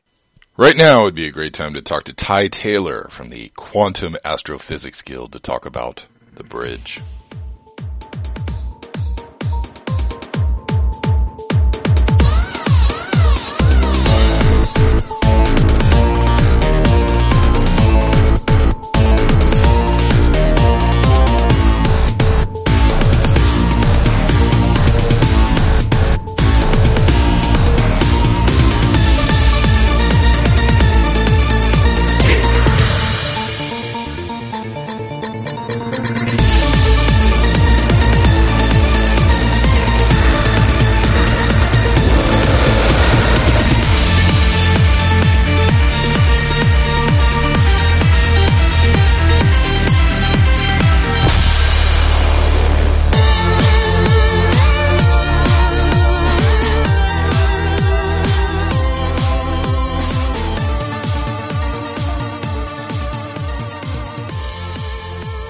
Hello, Robert here. Today I'm being joined by Ty Taylor from Quantum Astrophysics Guild, where he served as game designer and programmer for the PC title The Bridge. Welcome to the show, Ty. Hi, it's good to be here. Thank you for coming on.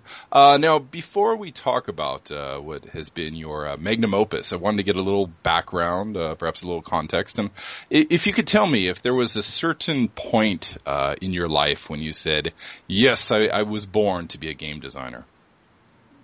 Forever. I've been designing games since probably before I could talk. Just like drawing mazes or puzzles for friends to solve. Then about 10 years ago, I taught myself how to program, and I've been making video games ever since. Okay. What have you been coding in?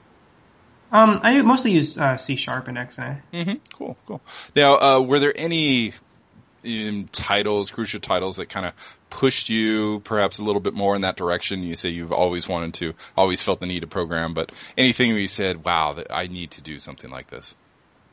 I don't know, probably some of the N64 games that were most inspiring to me, like Legend of Zelda: Ocarina of Time was one of my all-time favorites. Yeah. I think after playing that, I knew I wanted to make video games forever. Mm-hmm.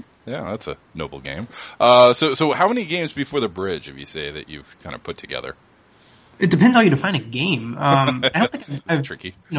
Formally finished a game that I've been to really publish. Dozens and dozens of prototypes and things that are complete enough to play. But The Bridge is the first project I took very seriously and spent about 2.5 years on.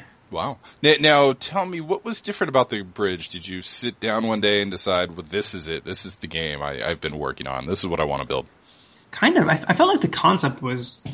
It was the first game where I had a concept that was good enough to stand on its own. It was Isaac Newton meets MC Escher, and the whole game felt like you're inside of an Escher drawing. And that's awesome. And I knew it was awesome, and I knew it was gonna, I knew some people would really cling to it, and more people than I thought would. Yeah. Well, today, it's funny you mentioned that, because I was asked to describe The Bridge in 5 words or less, and the best I could muster up, and it was pretty weak, was Loco Roco meets MC Escher, which is, it's pretty piss poor. But not limiting yourself to a quintet of words, how would you describe the game? It's traveling around inside of an MC Escher drawing. Mm-hmm. It's an MC Escher drawing that's come to life. And you solve these crazy mind-bending puzzles inside of impossible architecture, and it all feels like a black and white pencil sketch drawing that's come to life. Yeah. Cool. Now, one thing I really like about the game is too many games take place in this kind of stale reality. A lot of Unreal Engine 3 games where it just feels like I've been here before. And you take us to a different place, and I really kind of appreciated that, like in the mind of an artist. And, I'd love to see more of that. Now, having recently played through the game's kind of initial collection of puzzles, I noticed an interesting design decision.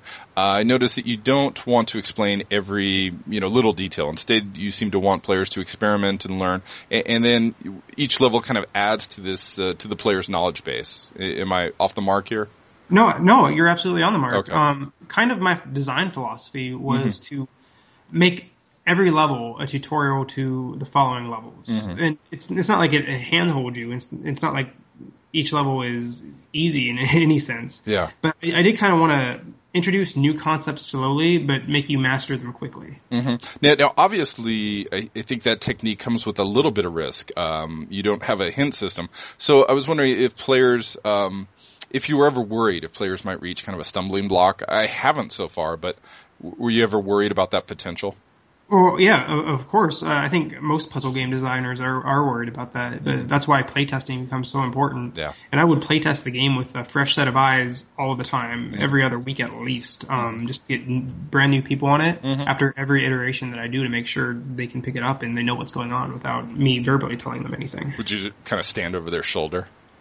Yes, I would watch, but I wouldn't speak. I would watch them struggle through and see what I wanted them to struggle with and what I didn't want them to struggle with, and kind of correct the game as I went along.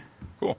Let's talk a little bit about the aesthetics of the game, which came from Mario Castaneda, who did the visuals, and then the music, courtesy of Kevin MacLeod, his Creative Commons composition. So, what inspired the MC Escher type of look? I think my original idea was to have a game where you rotate gravity. And then I wanted it to be a puzzle game, so I kept coming up with these different ideas that I could do, like different gravity dimensions, gravity vortexes, bending space, and stuff like that. And I think a lot of that kind of went into MC Escher's art a lot. There are a lot of correlations there. And so it kind of clicked to me that I could make it like an MC Escher game. And it I kind of got the idea of what would it be like to walk around inside of an MC Escher drawing, and I realized a video game is really the only way you can do that. Yeah, and there was one game, not sure if you're familiar with, Echochrome, that kind of did a similar, but I definitely like yours better in that it kind of limits not in a bad way, but it kind of confines the players to certain areas, and so you don't feel like, where am I in 3D space kind of thing. Yeah, I wanted to take a different perspective. With the bridge, it's all a fixed camera. So it's the opposite of Echochrome in that way. And I wanted the bridge to feel like, it was an actual Escher drawing, not just an Escher shape. Now, in film, there's kind of this fear, especially with modern movies that are shown in black and white. There's this fear that they won't perform as well. And seemingly, audiences demand color. And although games like Limbo and trying to remember the misadventures of PB Winterbottom. They've shown that this isn't true for games, but I wondered if there was any hesitation with your decision for black and white. No, not at first. I kind of realized halfway through making the game that to convey things to the player, like, for example, this door is important, this button's important, this key's important. You have to take a lot of steps in black and white that I don't think you would have to do in color. In color, I can just make it glow a certain color, but in black and white, we have to animate everything, and technically it became a bit of a challenge. But I haven't found that the players have, or the audience, I guess, haven't had any kind of negativity towards the lack of color in the game. I think it has a great artistic appeal that most games don't have. Yeah, so we won't see a Ted Turner HD remix with weird colors. I hope not. I hope not. Please, people, don't do it. Now, I can't let you off the hook without talking about death. In the bridge, holding down the space bar kind of rewinds time, but never really removes the stain of death. There's a little shadow on the wall showing where you perished. And I wanted to get into your head and find out what motivated this decision. Well, originally the idea of time rewinding was to alleviate any stress of making a mistake. It's a puzzle game. It's not an action game. And so I wanted the player to just feel like they were safe to try anything. They were safe to experiment. But as for the stain, I kind of wanted, that was actually inspired by the game being a drawing that's come to life. And so the stain's actually an eraser mark. You get the smudge of an eraser mark that gets left on the paper. I see. Was mostly the inspiration behind that. Kind of cool, but just the reminder of that, I thought was kind of interesting. That's a side effect. I thought it was a cute idea. Just leave all the eraser marks on the paper. Yeah, that is cool. Another interesting decision, at least as far as I've seen or played, is that the protagonist isn't given a name. Is this articulated later in the game at all? No, he's never given a name, and it's I like games like that. I feel like stories like that, the players are able to personify a lot better. If I were to call him Bob or whatever, I would happen to name him. I was worried you were going to go with Isaac. I don't know. Waking up underneath an apple tree. A lot of people do call him Isaac in videos, but I feel like you can connect better to characters and stories when they don't have a name. Especially in video games, when you are controlling them, you are the character, and maybe his name is your name. Yeah.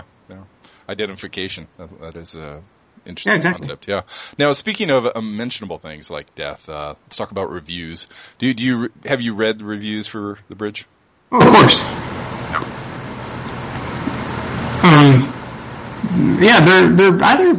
They're either very positive. People who love the puzzle genre tend to love The Bridge, or... I'm sorry, Ty, could we take that from the top? For some reason, the volume level just peaked. Oh. I don't know what happened. Let me ask the question again. Sure. Trying to think what it was. It was something about death. Speaking of things like unmentionable things like death, let's talk about reviews. Have you read reviews for The Bridge? Yeah, of course. Yeah. And has there been anything that made you think, okay, this writer really gets it, or this writer might be from another planet? I think it's either one of the two. Most writers who tend to gravitate towards puzzle games or art games tend to absolutely love The Bridge and give it great reviews. And that's my target audience, of course. People who love, games like maybe Limbo or Braid or XCOM or similar games most likely will love The Bridge. That's the people who I made the game for. I kind of found a lot of review writers, especially the writers who gave it particularly bad reviews. I looked back through the games that they loved, and it was Gears of War and Halo. That's not my target audience. They had an editor who just said, you get assigned The Bridge, go. They're like, what is this? I don't this isn't a shooter. There's no aliens in this game. Yeah. Oh, sorry to hear that. Before you go, can you tell us about your upcoming development plans? So currently I'm working on getting The Bridge to XBLA for the Xbox 360. Okay. So that'll be coming out in the next couple of months. We don't have a firm release date yet, but it'll be out soon. Okay. Relatively soon. And then other platforms. The Bridge is only right now available on PC. I'd love to bring it to Mac and Linux. I'd love to bring it to all sorts of other platforms, like PlayStation, maybe. And I have dozens of ideas of games in my head. I'm going to be working with Mario in the future, so I want to make more beautiful puzzle games. Yeah. Noble effort. Well, Ty, I want to thank you so much for your time and wish you continued success with The Bridge. That now available on Steam if you want to pick that up, if you can't wait for the XBLA release, and as well as all your future endeavors. Thank you.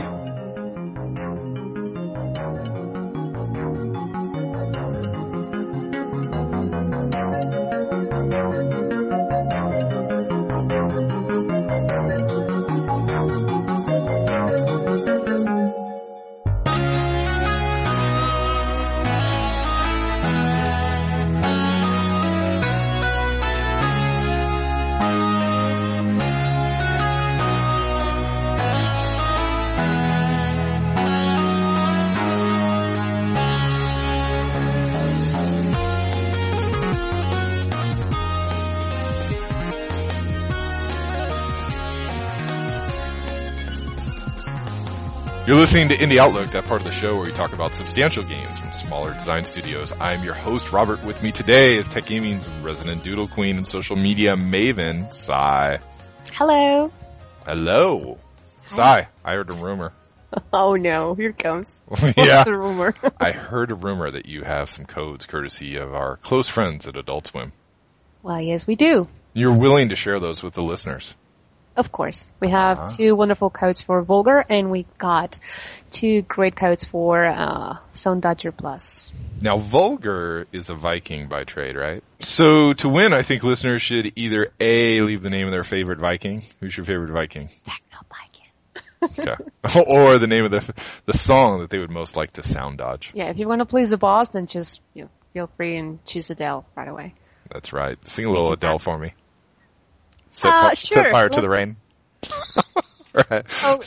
Speaking of being angry, setting fire to the ring, let's talk a little bit about Dusty Revenge. He's an angry rabbit, isn't he? It's a great game, actually. It reminded me a lot in the mechanics of a game came out a few years ago by the name of Shank. That was a game developed by Clie Entertainment. They're a Canadian developer that created Mark of the Ninja and was published by EA. So basically, this is Shank felt a lot like the Machete films.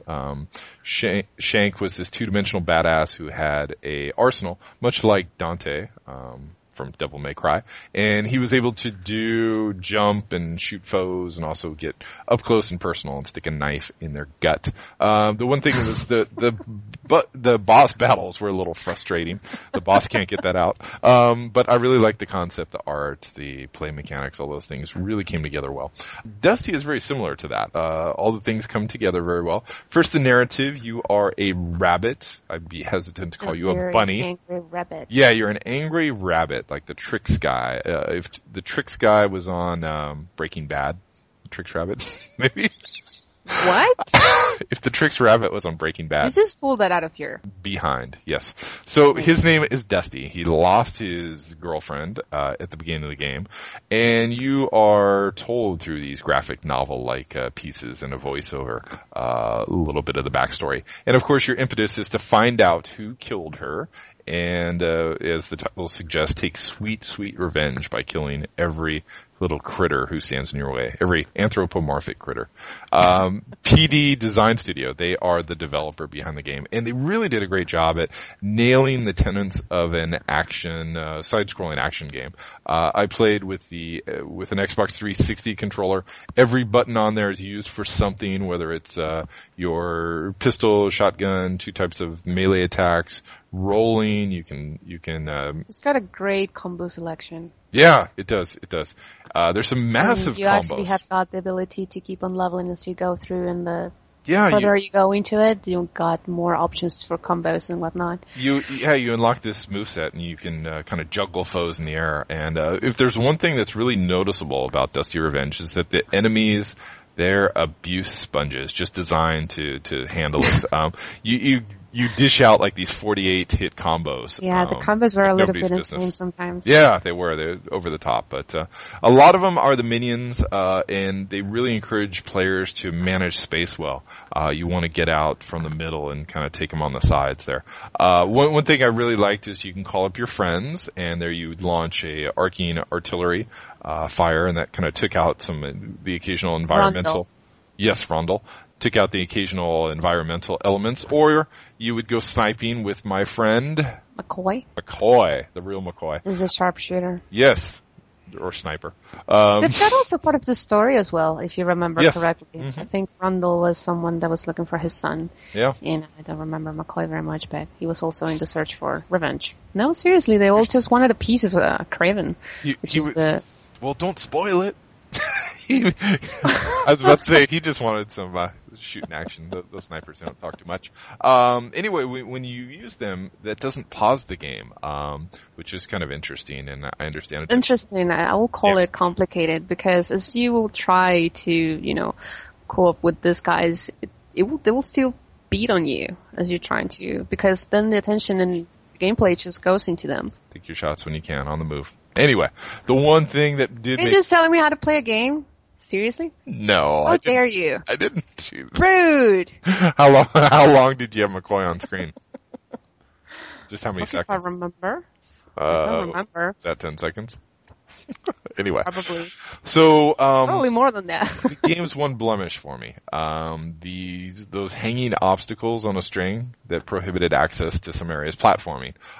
Dusty's double jump and hit detection really didn't feel quite solid enough. The hit detection was a little bit of a problem in the bosses. Mm-hmm. Be all over the place sometimes. Yeah. And then you get repelled back from different entities, which send you all over the place. The other blemish was that you use when you're using a controller, you use the RB to open those safes God of War style, but it shows a gun animation, so I didn't quite understand why they wouldn't use the weapon fire button to open those up. But other than that, really good, solid showing from PD Design Studio. Like all the elements that come together, characters, art style. One of the things that I think was the most remarkable about the game is that they did take a lot of detail into the animation itself. It's like every single combo and every single thing that he would do, you would see the art. Yeah. Will be in the energy that they put into it. It's just absolutely armadillos beautiful. Would kind of coil up and they'd uncoil and they'd attack you. And absolutely beautiful game. Yeah, cool.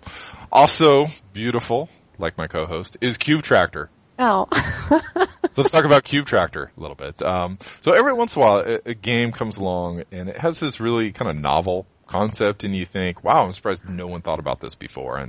And Cube Tractor is like that. For me, the point of reference was this old Sega coin-out machine that probably no one remembers but myself. It was called Pango. And there you were, a little penguin, and you would push. How long ago was that? I think it was like early 80s, maybe. So, before you were born. You were a little penguin, you'd push ice cubes around, you try to crush foes, or you try to trap them. And with Cube Tractor, you're not a penguin, but you are a robot, seeking the joys of freedom. And it's similar in that you use the WASD or arrow keys, and then to interact with the game, use the space bar to move blocks around. And what happens is when you pull a block and it touches an object, it causes damage. Sorry. Well, no, it's got both items. You've got offense and defense as well. When you're moving them, it's like some of them are in order for you to break through, so you can actually go through the puzzle, and the other ones are just to prevent the fire coming your way. Are you telling me how to play the game? No. Yes, I am. So some blocks they cause damage on enemies, and then when two blocks touch each other, they can form an offensive tower that fires upon enemies. I can't speak right now. See what you did to me. So the thing is that enemies, they can fire back. Are you okay right there? I don't know what happened. They can fire back, and they can, pelt your towers with fire and crumble them into dust. And so you're constantly building new towers. But luckily, the blocks, they respawn after a few seconds. So the trick of the game is really kind of pulling the blocks and putting them where you want. You really have to get into a groove, because the blocks, they travel slow enough where you can kind of gauge and put an idea, where, you want to put them on screen. So you may grab one up above you and then pause for half a beat and grab another below you. And you do have to get out of the way because the blocks will damage you as well.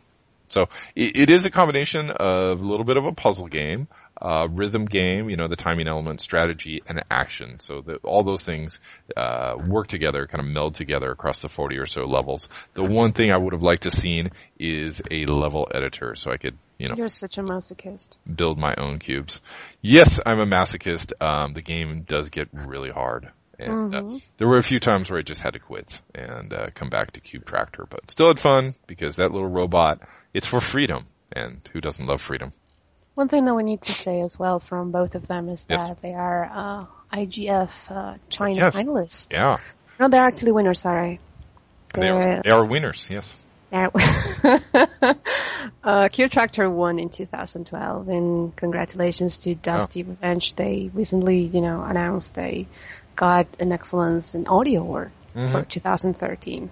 For me, they really converge on, the output from big studios. Calling them indies, it's hard to tell, especially with Dusty's Revenge, that it was created by a smaller studio. It is a small studio from Singapore. Both of them are, actually. Yeah, pretty amazing. So I want to talk about 100% fresh squeezed real orange juice. Orange juice.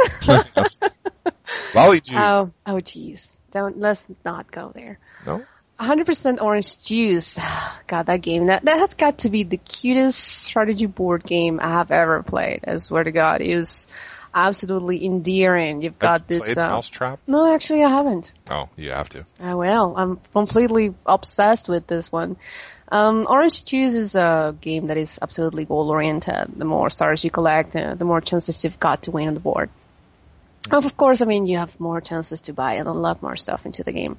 You start out with 4 characters. All of them are all an all-star cast. Lollies. From Orange Juice. Yeah, they're lollies. Well, there's a little guy there. It also allows for multiplayer, and you can play up to 4 with 4 people at once. Yeah. You get to see a lot of these guys. I mean, you've got the option to play as a free play, and you've got the option to do into a campaign mode, which is pretty much the same as the free play, but of course it's got a little story for each character attached to it. Play online at all? It was kind of difficult to connect. Before you launch the game, you've got to select, you've got to set up your IP and whatnot, but it's not as simple as it seems, so I think you will need the help for Hamachi, I think, to be able to connect. So we couldn't try. I'm sure you would love to play with yourself, especially with a game like this. Yes, I absolutely think you will enjoy yourself. Absolutely. So yes, well, when you're playing with campaign, you've got the availability of playing with the board as well with the little story. And ideally, is that you collect a specific amount of normas, is like goals or milestones into the board game in order to win. This is something that, of course, happens gradually as you move forward because it's completely different for everybody. It's not by turns or something like that. It's just, by chance and a lot of luck involved. So the story goes into basically the characters that we've got. You have QP, which apparently absolutely loves pudding. And the whole story is about her getting her pudding back because it just got stolen. Then you've got your favorite, Suguri, which is very famous for her own shmup series. She needs to help. She's been to bullet hell.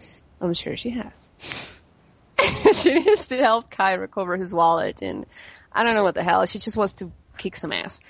Eventually, then you've got as well a couple of other characters, but basically the one that caught my attention the most is called Popo, because this little thing is the one causing chaos and mayhem in the entire board. She's the one stealing wallets and rockets and pudding and everything like that. Anyways, the game is absolutely beautiful. It's super cute. There's lollies everywhere. I have no idea why you didn't play more of this game. I'm absolutely fascinated with it myself.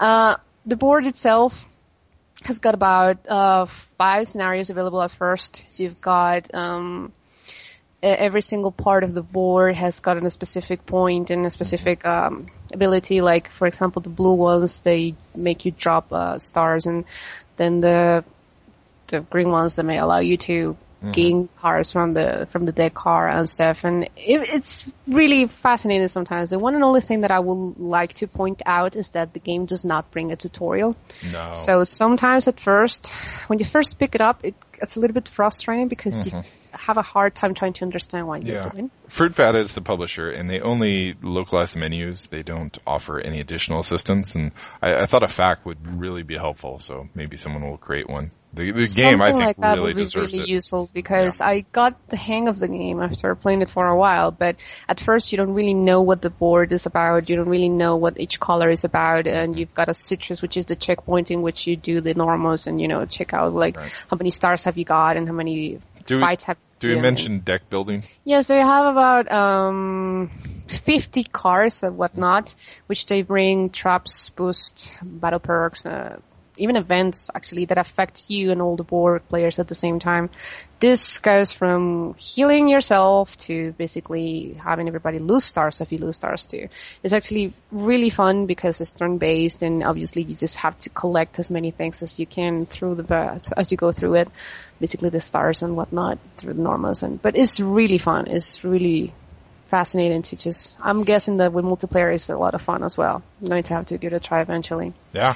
So basically, well, I think to wrap it up with Orange Juice, is that music is just as wonderful as the artwork. I think is one of the cutest indie games I have ever played in my life. It's hard not to enjoy it.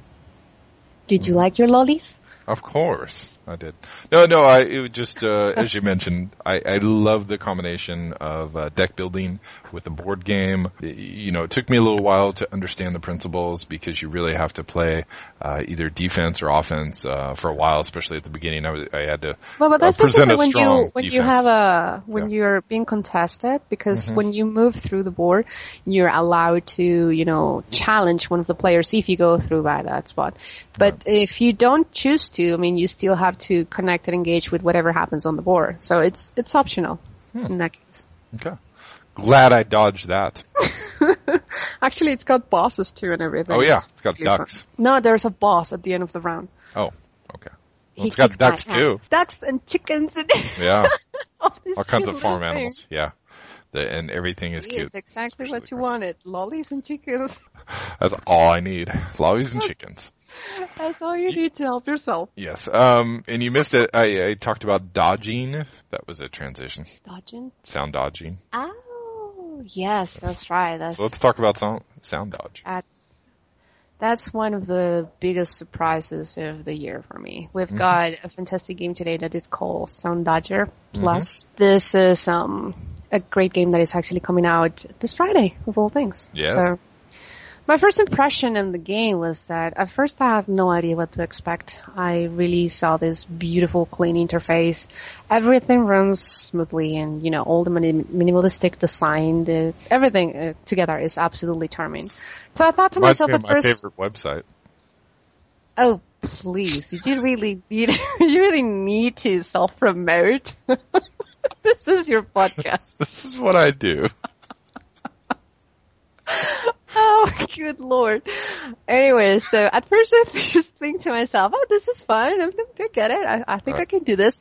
So I started playing for a little bit. It was like I was in between, uploading files to the server and I was working at the time. And fucking thing just consumed my entire evening. And then I realized it was like 2 a.m. It was absolutely, immersive, this game. No. First song was quite fun. It seemed pretty simple. You were going on the main playlist? Yes, I mean, at first, of course, this was my first choice, to just see what they had to offer. But I must admit that it was somehow misleading because it seems so easy and it seems so, so fun and whatnot. But as you move forward, it gets extremely difficult, and I think I'm going to start hating dubstep from that. Because it was very fucking hard every single time that it will happen. It will just make Welcome to 2012. Oh, yeah, I know. We don't all like Adele like you do. I mean, I like it. Sorry. Anyways, there is no plot. There's no story to this. The game is all about dodging all these little elements that are thrown at you to the pace and rhythm of the music. Some are little triangles, some are squares that follow you around, and some are Robert's balls. Whoa. You sure love your balls. Lollies and chickens and balls. Anyways, they all have different behaviors as they come trying to hurt you and ruin the song. Not your balls. I'm not talking about your balls. I'm talking about... Okay. Wow. Wow. Okay. Anyways, the game sounds simple enough, but seriously what makes the game so good is that you can just spend hours playing this game and, it gives you something to do while at it. I mean, it's like I'm the kind of person that listens to music all the time, so this is like the perfect game for you to, probably like... It's probably the perfect game for you to do long commutes or, waiting rooms and stuff like that. And seriously, I've got to say that I did manage to basically try absolutely everything. I remember this game came out for free not long ago.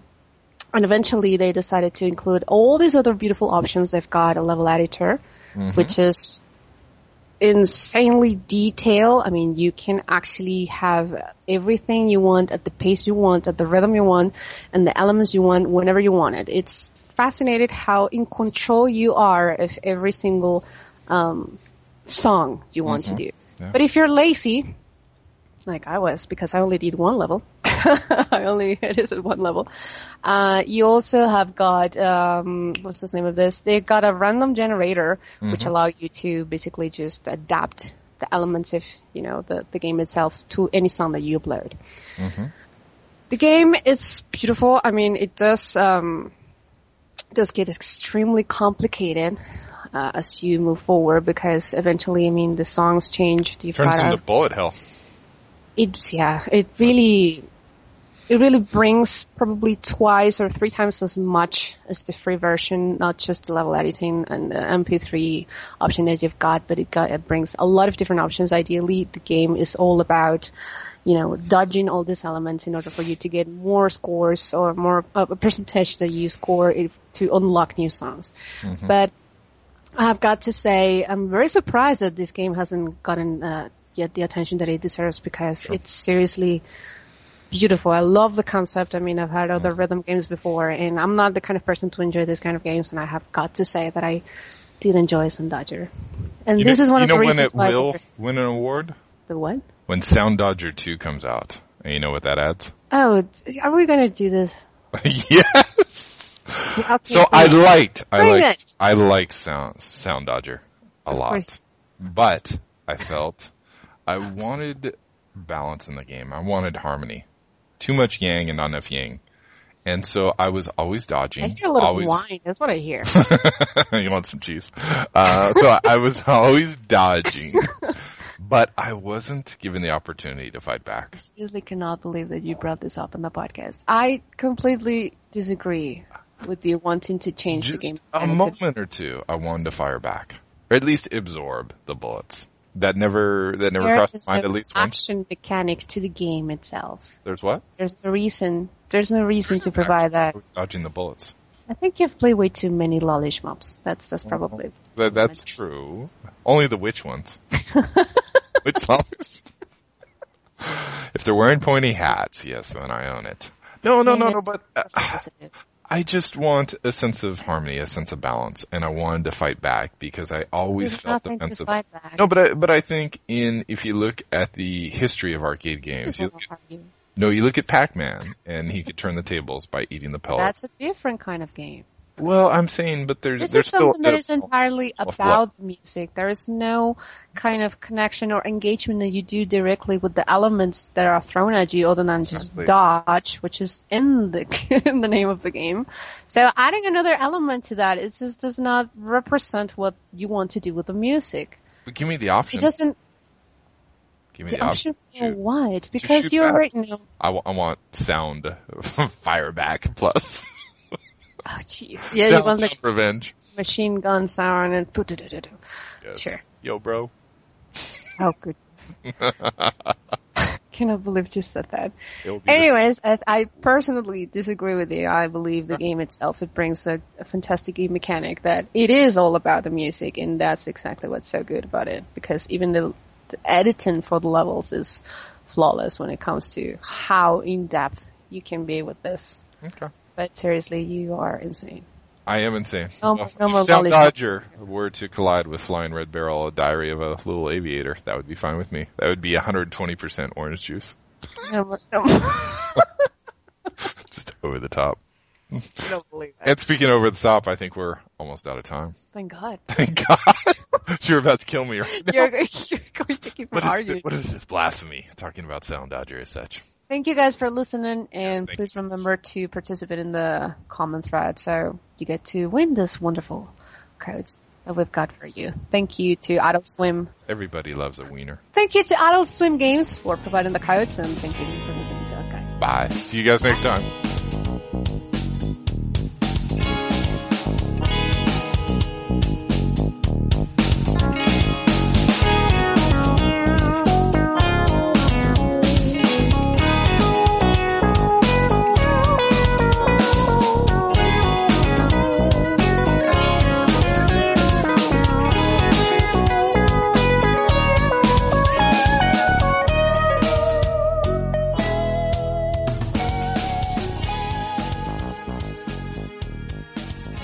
Wonderful, Blue. Take us into trivia. Want like musical introduction or? Sure, whatever you want. Use your ass. Yes. Oh yeah. Yeah. Ooh, naughty. Yeah. It's trivia time. Wow. Awesome. Oh, man. Wow. That was amazing. I'll never be Blue, top. that was. And he did it all literally with his butt. That is our trivia intro. I think you deserve 2 PS4s for that. I'll take them. That was a Lots moment. That was great. Hats off to flatulism. So, first question, how many screens does the... No, I'm kidding. Yeah, right. What? 2, I swear. I know. Friday, October 12th, marks the release of Pokemon X and Y, the 6th generation in the enduring Pocket Monster franchise. All the following represent changes to the game, except one item. I want you guys to name it. A, monsters and battles are rendered in 3D. B, players are also able to customize their trainer's appearance, selecting things like gender and skin tone. C, the ability to design a single Franken Pokemon using parts of other captured pocket monsters. D, mid-air trainer duels that only flying Pokemon can compete in. Those are called Sky Battles. Or E, the Wonder Trade system, which lets players make blind trades with anyone in the world. Oh man, you are so getting a Pidgey. Well, it's which one is not in it or which one is in it? Which one is not?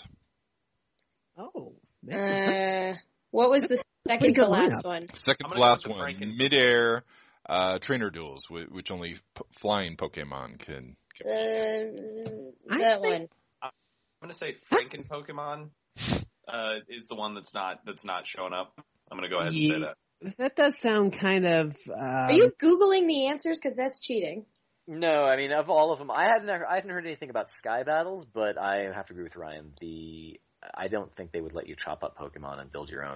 Yeah, that seems. I mean, unless they did it at like some sort of like a PokeDNA level or something like that, where you could have the tail of a Pikachu. We take that DNA and implant it in this Togepi egg or whatever. What the fuck? Jurassic Park meets Pokemon? Oh yeah, pretty much. Jurassic Mon. Yeah, I'll agree with Franken Pokemon. Correct answer. Yes, see. There are no Franken Pokemon, man. Oh, thank God. Thank God. I mean, that just seems a little bit cruel. I mean, we're already forcing them to fight, and now we're going to, harvest their parts. First you got to capture them. Stitch them back together. Yeah. Head of a Gyarados, body of a Beedrill. How is that more cruel than every other Pokemon's treatment, except maybe Pikachu / particularly Pikachu? Beat them to death within an inch of death, capture them in a ball, make them fight forever. And we love you, Pokemon. They do attack you when you walk through the grass. Friend. I mean, they kind of have it coming. You're just minding your own business, walking through the grass, and they attack you. Come on. Man, Pokemon are dicks, let me tell you. Yeah. Especially Mr. Mime. They're like ants. Yeah, but so are people. Pokemon are dicks and people are dicks. They're all dicks. It's a dick universe. Isn't that the lesson of Pokemon? We're all dicks. I guess so. Apparently the lesson is everyone's a dick. I thought that was Bulletstorm too. Number 2, one of the key changes to Pokemon X and Y is the game's change in venue, where trainers exploring the Kalos region. Which country serves as the inspiration for the setting? Is it A, France, B, Spain, C, Portugal, D, Brazil, or E, Kazakhstan? Portugal! Because why not? That's a tough one. I'm going to say, what was it, France? Yes. I'm going to go France say was France. one of the choices. France was. Great success. Home country, Kazakhstan.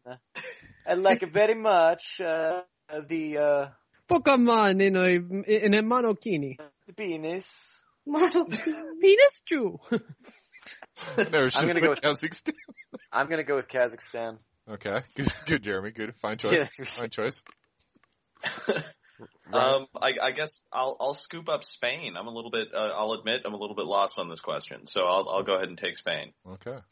So instead of bullfighting, they got poke fighting. Where in the world are our Pokemon this time? All right. Let's ask Carmen Sandiego. Correct answer. France. Really? Yes. I am correct. Good job, guys. So wait, how do you battle anybody? Don't they just give up when you walk up? Oh God! Well, they started a revolution, right? Oh, okay, right. Okay. Revolution. Oh, beheadings in Pokemon.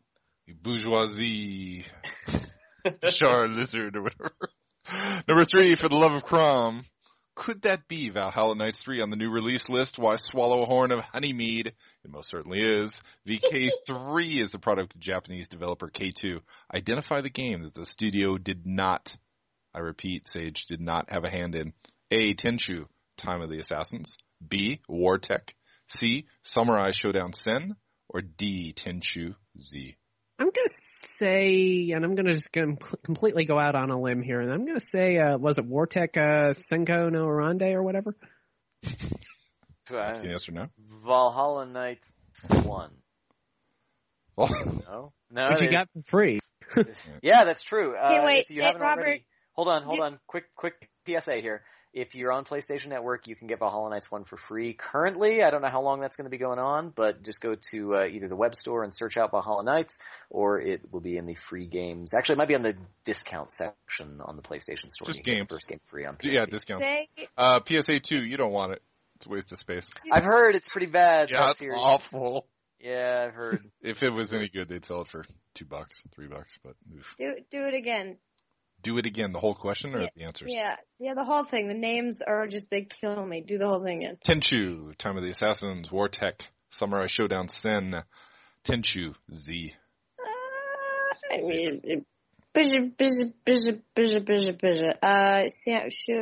For Samurai Showdown. Tenchu Z.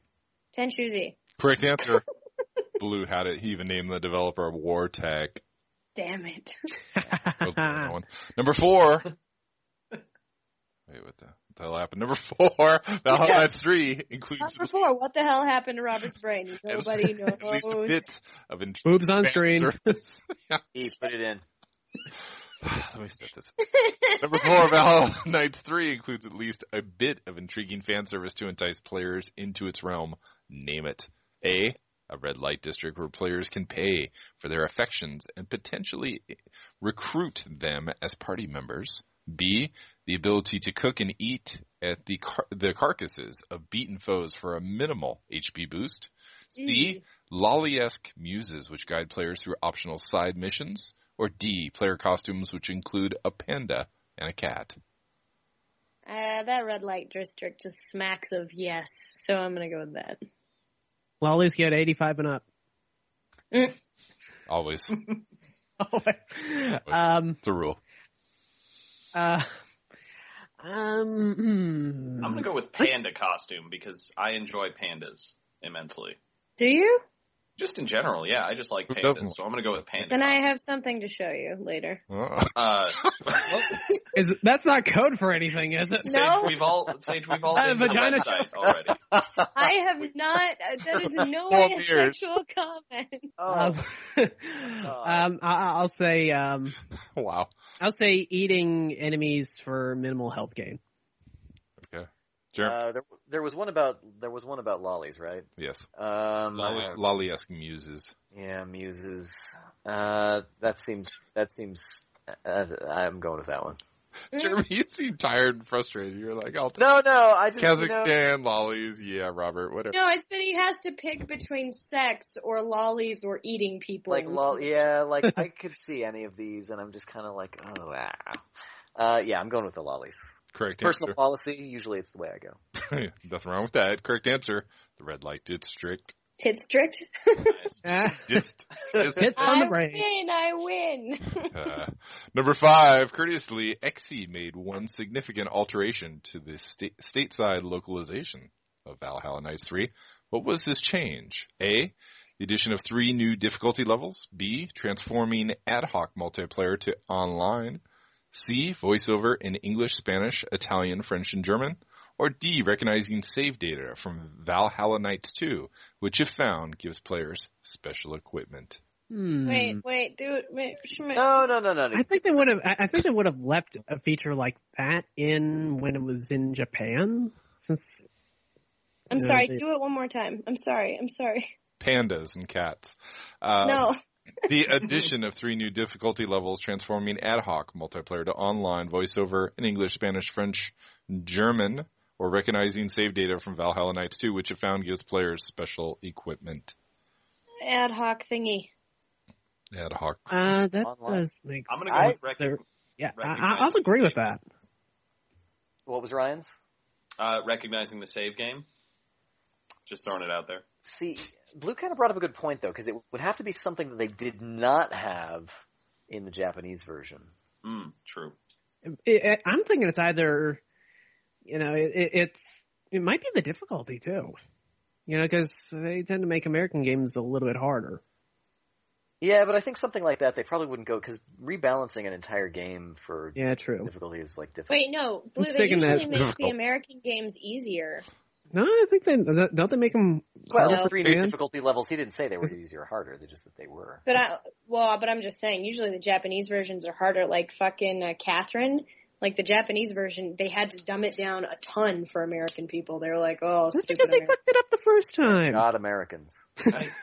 I don't know that there was much about that game to dumb down. It was sort of like glorified WarioWare. Ryan, you never played that game, and it was actually legitimately hard.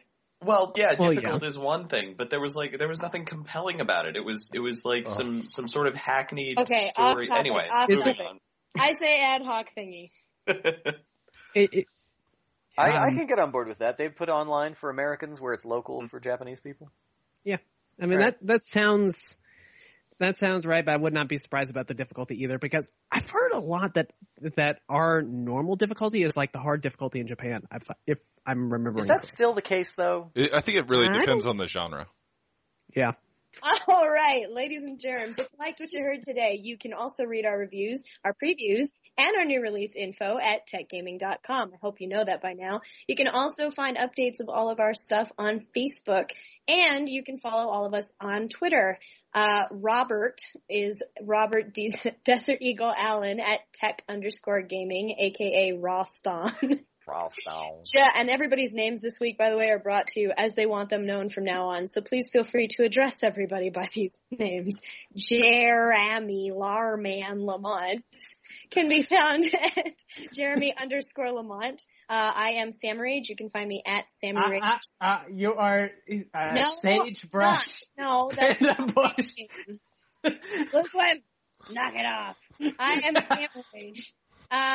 Also known as Sage Morris Green. Ryan is Ryan Linus Twice, coach of our. You can find him. He now has a Twitter at Linus Twice. Yay. And Eric King Pantsu Blue Swim can be found at Blue Swim. Please feel free to tweet us, Facebook our message page on Facebook, and follow us and post comments in the podcast on Tech Gaming. Oh, and don't forget our wonderful friend Sean Nola, who is not here tonight, and he is at Sean Nola. Two N's. Can also follow Sai at SAYOMGWTF for Indie Outlook stuff and anything related to Cognition, the review for which number 4 will be coming out soon. Yay! We're gonna turn it up and get down. Come follow us. Here we go.